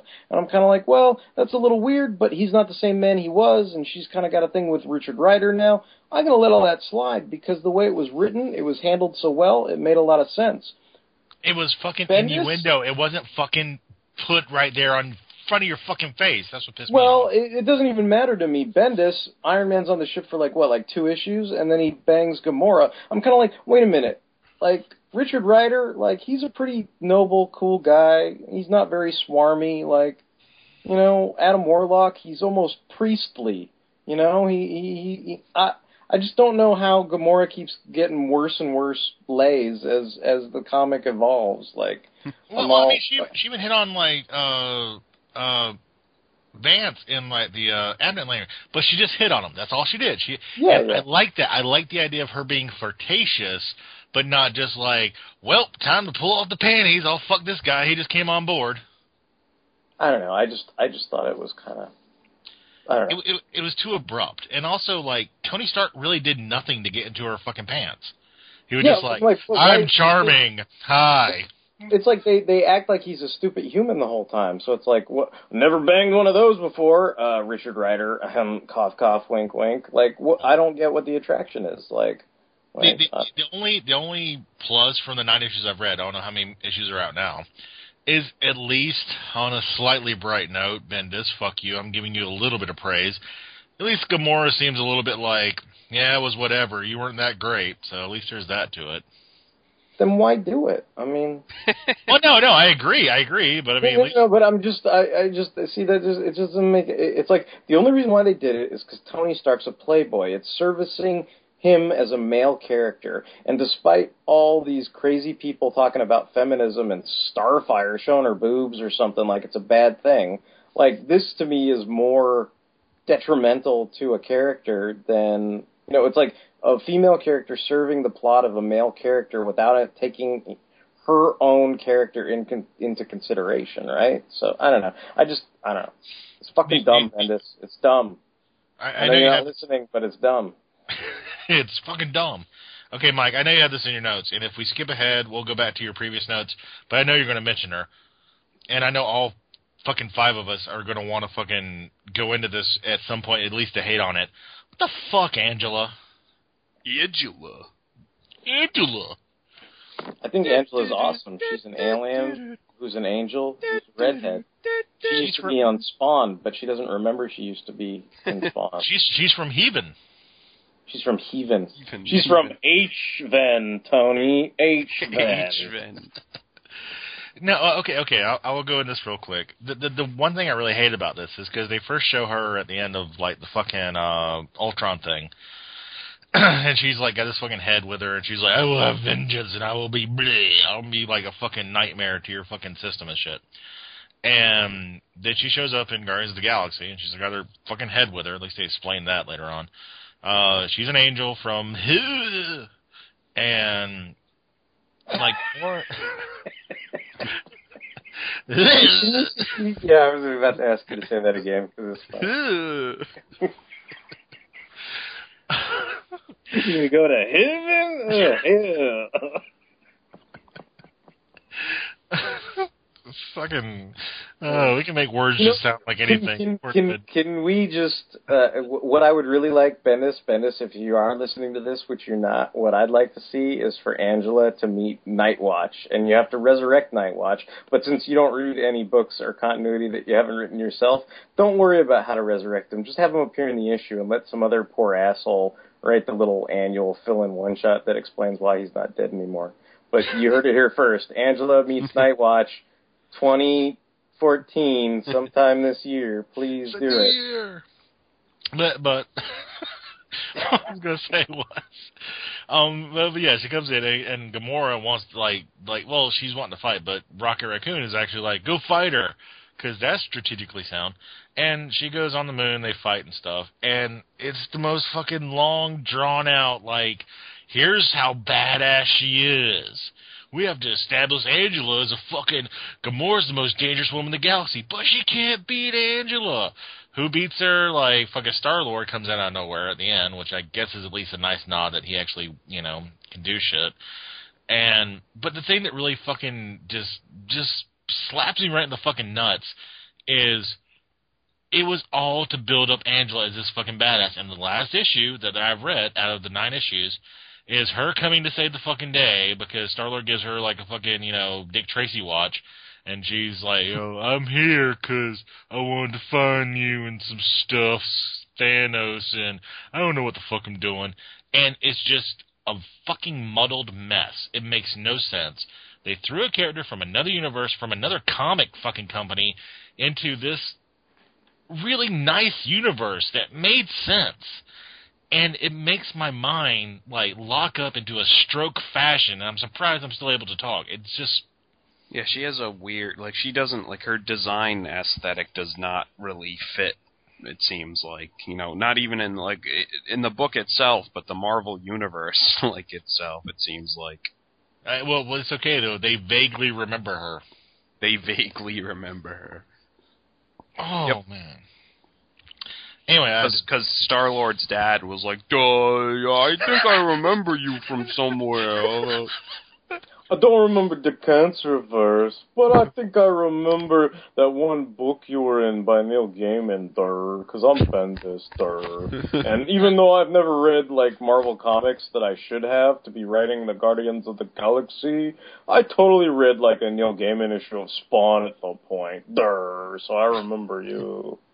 Well, what do you guys think, Justin, Brian? Was Angela just, like, a total WTF moment, and what the hell?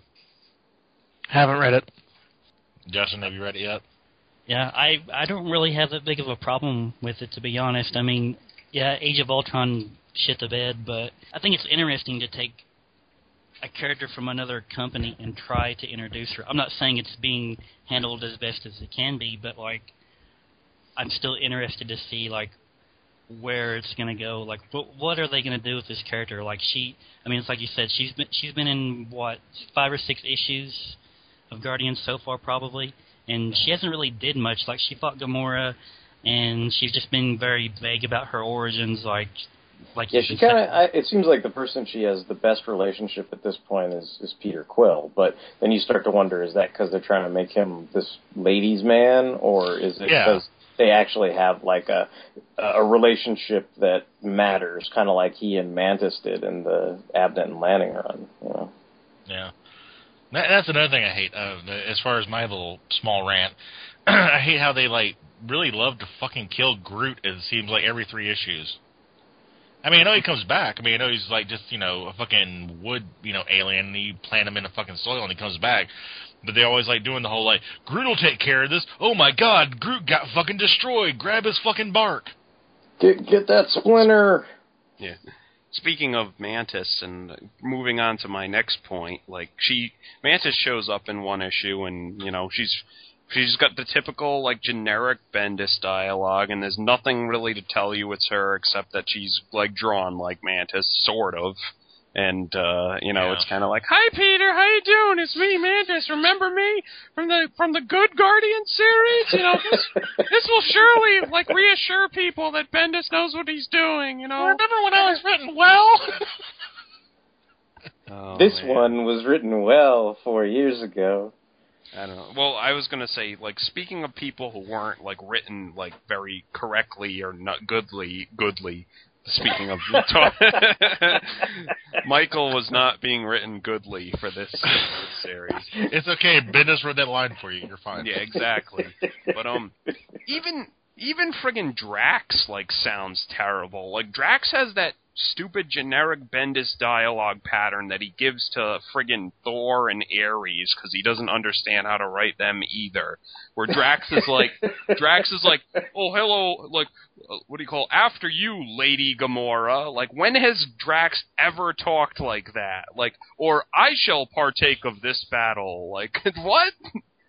Yeah, it's like what Brian was talking about with the 90s Drax. They kind of retarded him a little bit. It was like, in the it's not even that. It's like his speech pattern is that of like some generic like old timey like ancient warrior, and like Bendis has given this speech pattern to both Thor and Ares in the like past, and like Drax even says like he responds in the affirmative as I.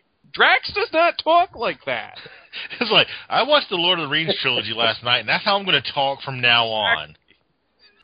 Do you have any more notes? I'm curious. Oh, I was just going to mention, the one last thing I was going to mention was the art. Like, I like, what's her name, Sarah Pichelli's art, but I don't know if she's, like, kind of right for this series. Like, I don't know, like, Gamora looks a little too, like, I don't know, she kind of, like softens everyone's angles, and, like, everyone looks kind of, I don't know, manga-y maybe, or like. I feel like everybody looks kind of waify, like not just her. Yeah, but I don't know that I have a major problem with the art, like you're saying, but I guess that's the only term I would use. And the only other thing is, like, it doesn't seem like no one can draw Rocket Raccoon right. Like, he looks like a cat. Yeah, what's with those fucking legs? Yeah, and he's got those weird, digigrade legs or whatever. Like, I don't know. I'm not an expert on raccoons or all, but at least if they do have legs like that, I don't think they're that pronounced that they look like goat legs or whatever. But yeah. Well, Mike, you said this before we started the show. And also, fucking Star-Lord's new costume, his new fucking outfit, balls. Sucks. Yeah, definitely. That Abnett and Lanning Star-Lord costume, like that's like I love that mask. Like that's a great like helmet / mask. It took a while to grow on me, but yeah, I ended up really liking it too towards the end. I don't know, his new one, like, I don't know, he just has like this weird hat on. Like it's kind of weird. Yeah, he looks like a very generic armor wearer now, and it's just like, ugh. But like I said, the Admin Landing one is like, if I was a random alien thug who didn't have like, any superpowers, if I saw that guy walking down the fucking alley of some whatever Mars, like, brothel or some shit, I'd be like, I'm going to fucking die. And if this guy walked down, I'd be like, oh, Mega Man villain? I have one final note, and I think we might have mentioned this before, I don't know, or just in jokingly and stuff. And it's what do you call the part where Iron Man takes a shot at Captain Britain? Where yeah. Oh, what the fuck was up with that? I read that. That fucking pissed me off. I know that pissed a whole load of readers off that actually like Captain Britain. And of course Bendis does the backpedaling thing where he's like, "Oh, it's not me mocking Captain Britain, it's Iron Man." And I'm like yeah, okay, whatever. But I mean, I'm not the biggest Captain Britain fan in the world, but still, you. Yeah, I don't. It's just so weird, that.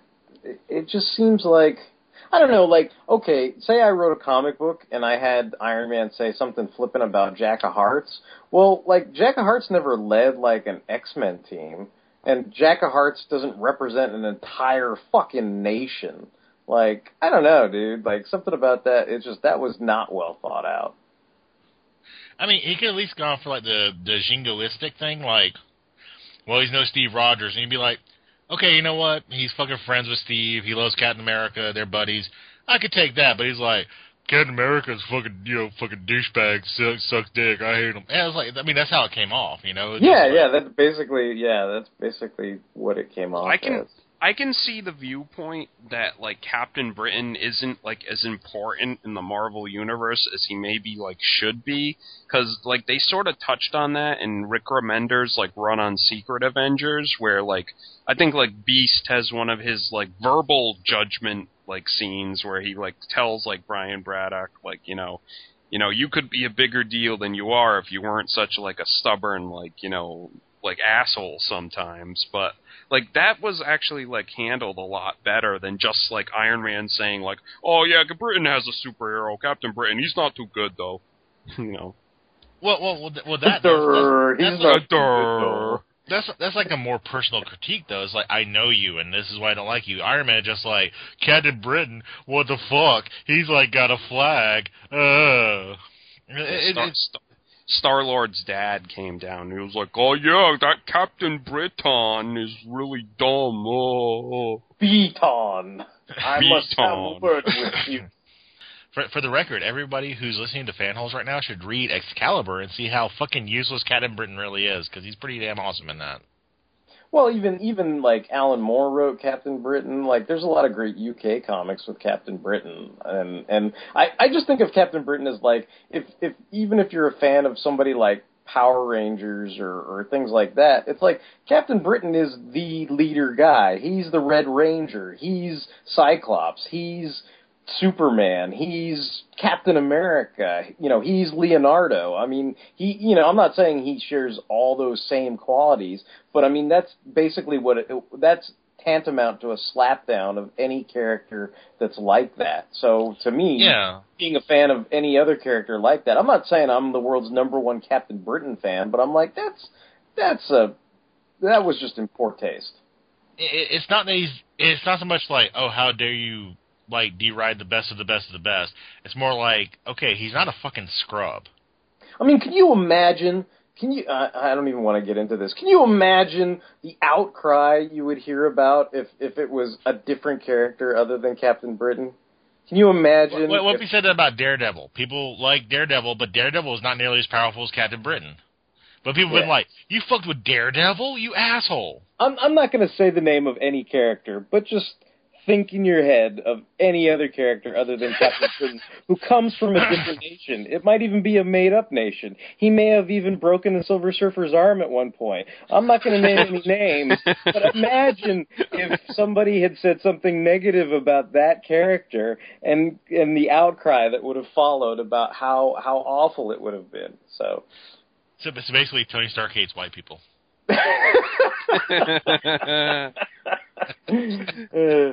Anyway, I just want to. Can we we're done with Bendis and the current series, right? I've said what I've needed to say. Okay. I just wanted to. I'm hoping people are laughing at some of the quibs and jokes and everything, but to keep it a little upbeat on the way out before we go into awesome thing, I just thought, could we talk about maybe the Marvel Legends of the Guardians of the Galaxy that have come out so far, and maybe have some fun talking about characters we might want to see in a potential Marvel Legends Guardians of the Galaxy wave? Groot as a Build-A-Figure would be fucking awesome. That would be awesome. I know, like right now, I mean, as far as current figures that they have out, there is a Drax Marvel Legend, a comic-based one from the Abnett and Lanning run. As we were talking about before, there's the Rocket Raccoon Build-A-Figure that came with, I guess it's the Rocket Raccoon wave. But yeah, I mean, those are fun toys. I mean, I wish maybe the legs on the Rocket Raccoon moved a little better. It's kind of like one static piece, but I understand it's tough with some of the smaller pieces like that. But my understanding is the current AIM soldier that's out, the body for that is more than likely going to be used as a Star-Lord body for a Star-Lord figure in the Legends. Because he's got like the little pins, like kind of like the standard Guardians uniform and everything, the little buttons on his vest and stuff. There's a lot of customs online. They're actually really well done. Yeah, so I don't know. I hope it's the Abnett and Lanning Star-Lord. Yeah, with the helmet and everything. I think it is, because they showed, like, images of that. So, I mean, there may be some movie tie-in figures as well, maybe. But, I guess we'll know more when Toy Fair rolls around. But anybody else have anything positive to say about Guardians of the Galaxy in general, or, about Legends or toys or anything like that? Could I would just like to ask, like, Brian, like, sort of, like, I mean, how, when, this is kind of, like, I like, you like the Guardians, like, they're sort of, like, one of your favorite teams and stuff, like, are you excited for, like, the movie? Because this is, like, it's kind of like if they said they were making a Thunderbolts movie for me, like, I'd be, like, super excited, like, were you, like, kind of like, wow, I can't believe this is happening? Like, yeah, like, I'm super excited, and, like, I don't know, it was a big moment for me when they released that, like, just small clip of, like, Rocket Raccoon, with his guns, like, blazing, and, like, people made gifs of that really quick, and, like, had it on my Facebook page for a long time, and, yeah, I'm pretty stoked and pretty much looking forward to the movie. I hope it's really well done. Yeah, I really hope it's, like, successful, because, like, I like, not only for it being successful for the sake of itself, but just so, like, like, Marvel might be, like, emboldened to, like, take more risks and do, like, more obscure characters, like, sort of. Yeah. Or Marvel might get emboldened to fire fucking Bendis and hire Abnett and Lanning back to do a fucking good comic. Oh, I'm sorry, did I say that? The good thing is, like, I feel like with how well, like, the recent Star Trek movies have done and kind of how, like, well, comic book movies have done lately, like, it's a really awesome time to have Guardians come out because it's kind of a mix of both, and both are being, like, so well done now. Like, if they copy either or, just go half and half on it, like, they're going to end up with a good movie. Like, I feel like it'd be kind of hard to screw it up at this point. I was going to say, well, one thing I'm really happy about is from the stills we've seen, like Brian's got an avatar of the movie version of Rocket Raccoon. I really, really, really fucking appreciate you guys who are making this movie not shying away from comic accuracy. Thank you so much for making Gamora green and red. Thank you for giving Drax his fucking big beefy build with Batista. Thank you for making Rocket Raccoon a fucking CGI guy. Thanks for making Groot a CGI guy. Thank you so fucking much, instead of just taking the easy way out and just being like, I don't think audiences would like that. Yeah, no, I'm looking forward to the movie, not only in terms of the movie, but like I was talking about with any kind of media tie-ins. I mean, who knows? We might get a really awesome Guardians. I mean, I don't know. It's probably not likely, but we may get a really awesome Guardians of the Galaxy cartoon out of this whole thing too, and we may get some really awesome cosmic Marvel Legends characters or video games or anything like that. Like, there's lots of cool things that could spring up out of this, in addition to having just a fun, awesome, movie franchise pop up. And if the cosmic stuff does, I was just going to say, if the cosmic stuff does well, one thing I was going to mention to Brian was in some of the original treatments, because I was talking to some of my screenwriter buddies, but by the time this airs, it won't be too big of a deal, because the movie will be out or whatever. But in a lot of the original treatments, Nova was going to be one of the main characters.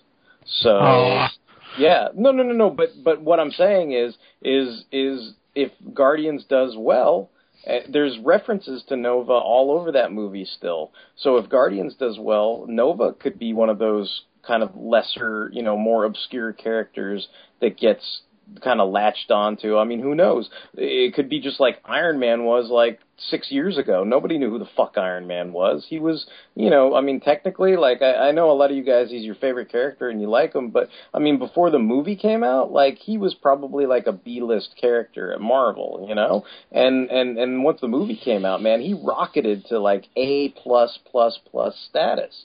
And he is top tier at Marvel now, as far as I'm concerned. And a lot of that has to do with the success of that movie. And, the same thing could happen to Nova. Nova's not a household name right now, but man, they could come out with a Nova movie with Richard Rider, and it could be fucking tits. And then everybody would know who the fuck Nova is, so. Oh, I mean, Iron Man is the second in command of the Guardians of the Galaxy, so you never know.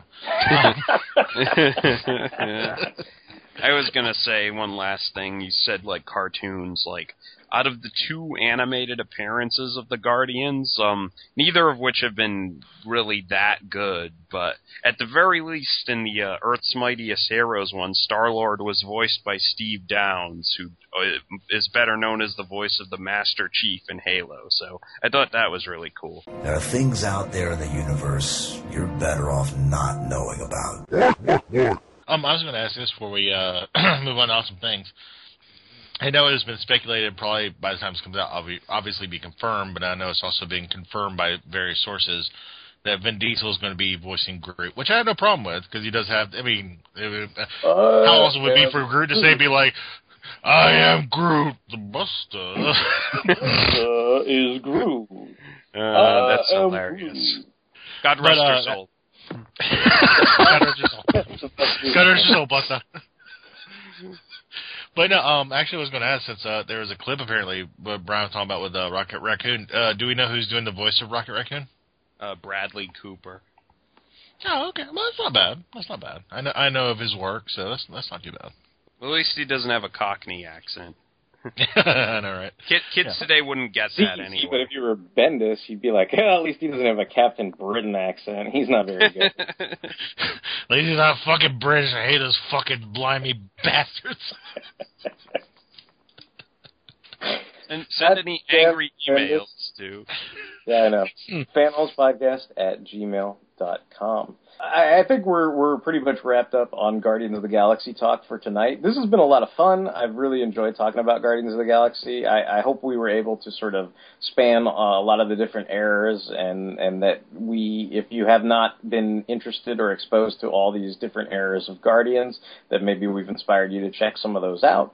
And so I guess we'll move on to our regularly scheduled segment, which is what is awesome in your world this week. So, Tony, what is awesome in your world this week? Oh, I'm actually first. Wow, that's rare. Due to a certain Fanholes podcaster, I think his name is Mike, I have decided to delve back into modeling Gundam models. Currently, I have two getting ready to ship from Amazon.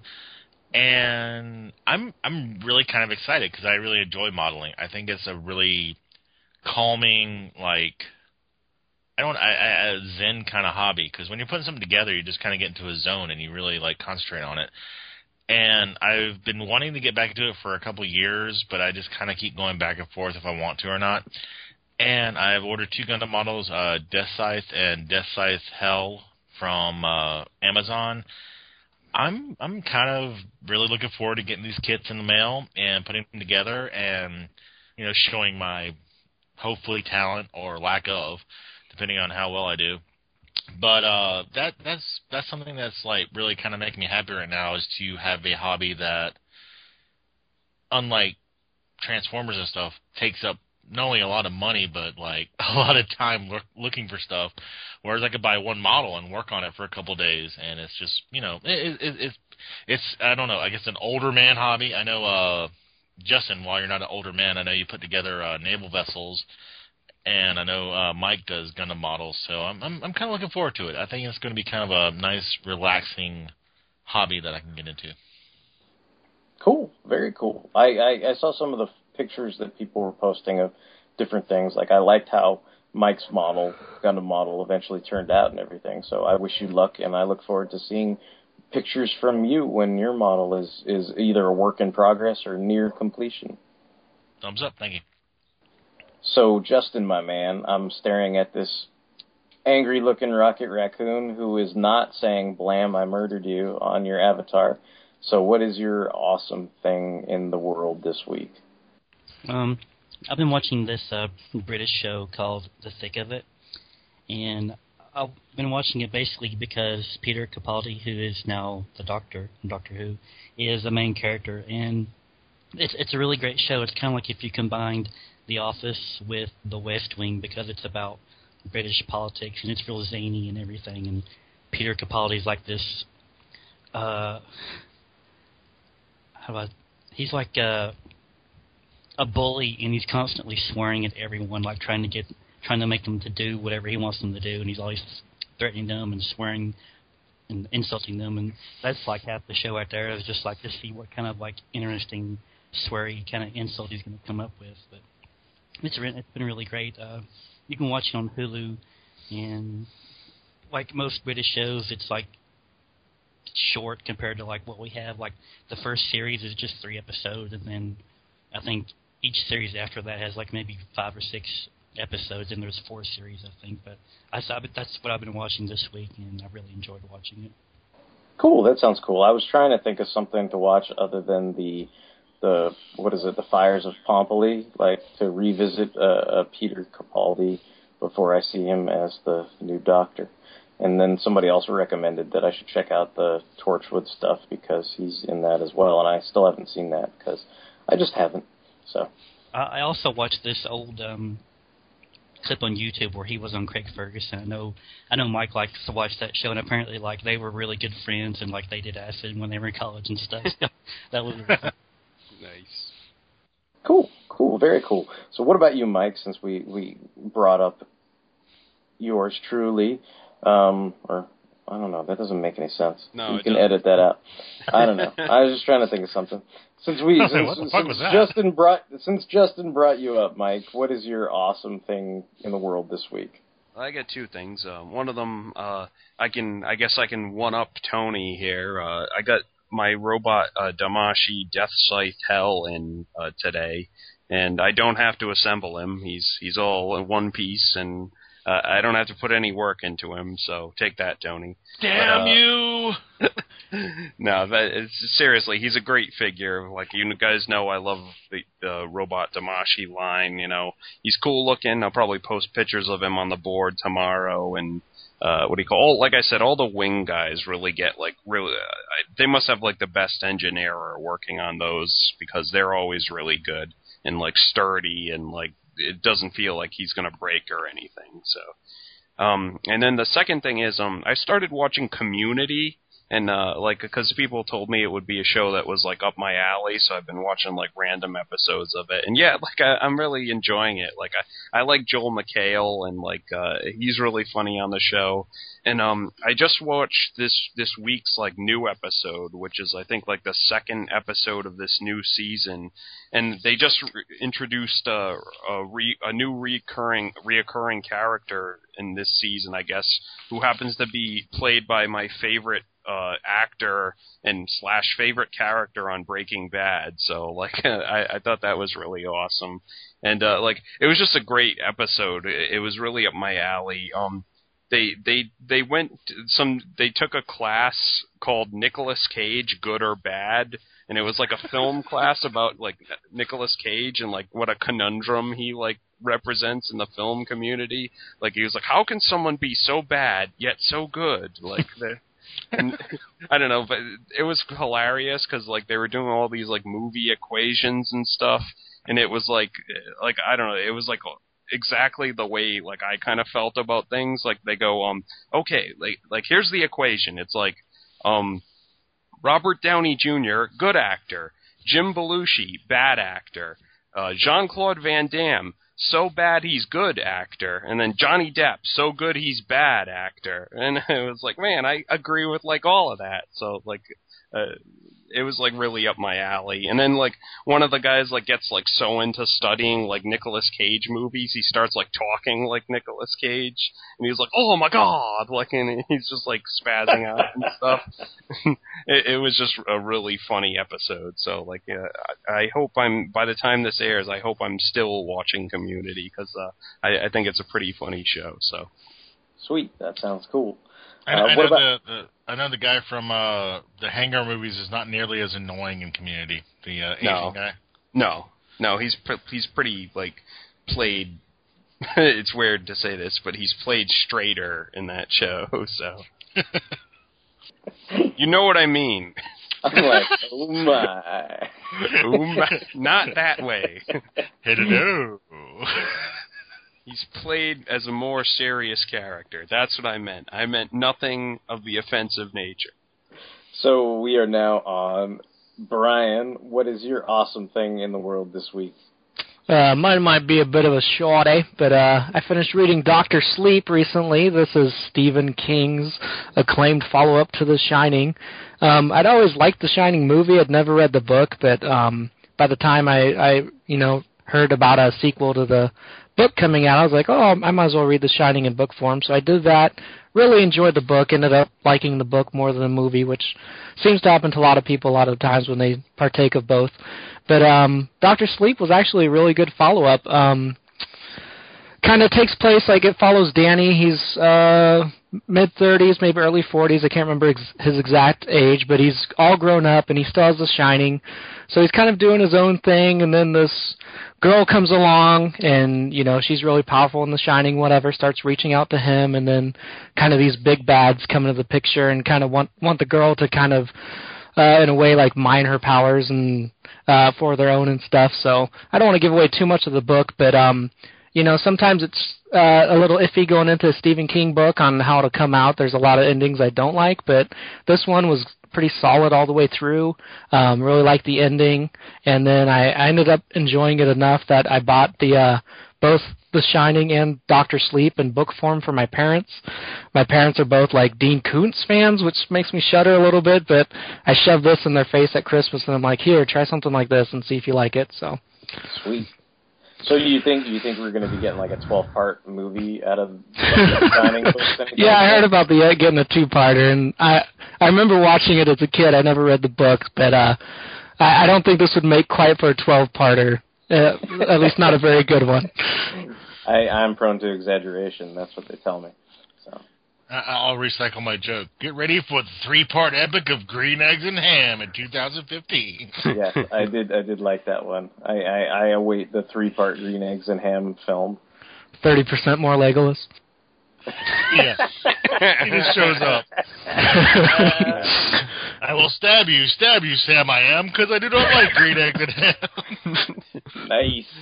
So I'll just go real quick because I haven't done an awesome thing. I would just like to recommend, if you do not own Gatchaman, the anime series, it came out on Blu-ray, and man, the picture is crystal clean on that. I really, really enjoyed looking at that. It's like one of those things where the anime is quite old, but it has all the episodes, and I don't know what it is. I like seeing, like, I mean, some people might think this is horrible, but I kind of like seeing whatever you perceive as the imperfections of things. Like, you can just see all the kind of, hash lines and different things, and everything's very vibrant, the colors, and, I appreciate that. So that is my awesome thing of the week. So I believe that wraps up our Guardians of the Galaxy podcast tonight. We had a lot of cool, awesome things. We really enjoy talking about Guardians of the Galaxy. I know I did. And so we hope you will tune in to the film and tell us what you think of it. If you have read these comic books, maybe you can all send us emails at fanholespodcast@gmail.com and tell us when the first time you were exposed to Guardians of the Galaxy. If we've gotten you to try some Guardians of the Galaxy comic books, why don't you let us know what you think of them? If you think the Bendis Guardians of the Galaxy comic books are awesome and we have our heads up our asses, tell us about that too. So, we're on Facebook, we're on Twitter, we are now on Stitcher Radio, which I tried the app for the other day, and it was pretty cool. So, try to listen to us on there. We're on Blip TV. We've got all kinds of fun projects coming out and coming your way soon. So please check all those out, whether they're sidecasts, podcasts, videos, all these different kind of spin-off shows that we have going on. So take a listen. Let us know what you think. And until the next time, this is going to be Derek WC, signing off. Hey guys, this is Brian Breakdown. See you later. Hi, this is Mike Cal of the planet Durrrrr. I am Justin Warlock. This is Tony, and Brian read a book. I don't know what the fuck's going on anymore. Shit. Blam! I murdered you. Peace!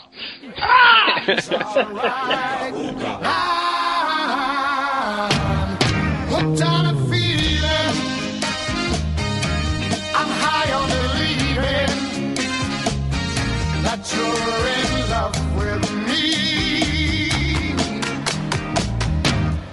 Lips as sweet as candy, its taste is on my mind. Girl, you got me thirsty for another cup of wine. Got a bug from you, girl, but I don't need no cure. I just stay a victim if I can for sure. All the good love when we're all alone. Keep it up, girl. Yeah, you turn me on. Hooked on a feeling, I'm high on believing. Everybody, say something real quick before we start. How do I sound to you, and how does everybody else sound to everybody else? You sound fine to me. What do I sound like? You sound fine to me. Fine. Okay, and Brian sounds fine. I can hear Brian, yes. How does my stupid voice sound? You sound beautiful. Like 10 times sexier. Good job. Hey, Justin, say something about Train Rangers for 2 minutes so we get a gist of what's up. They're kind of ridiculous. Okay. All right. Yeah, it sounds like everybody's here. I just wanted to make sure.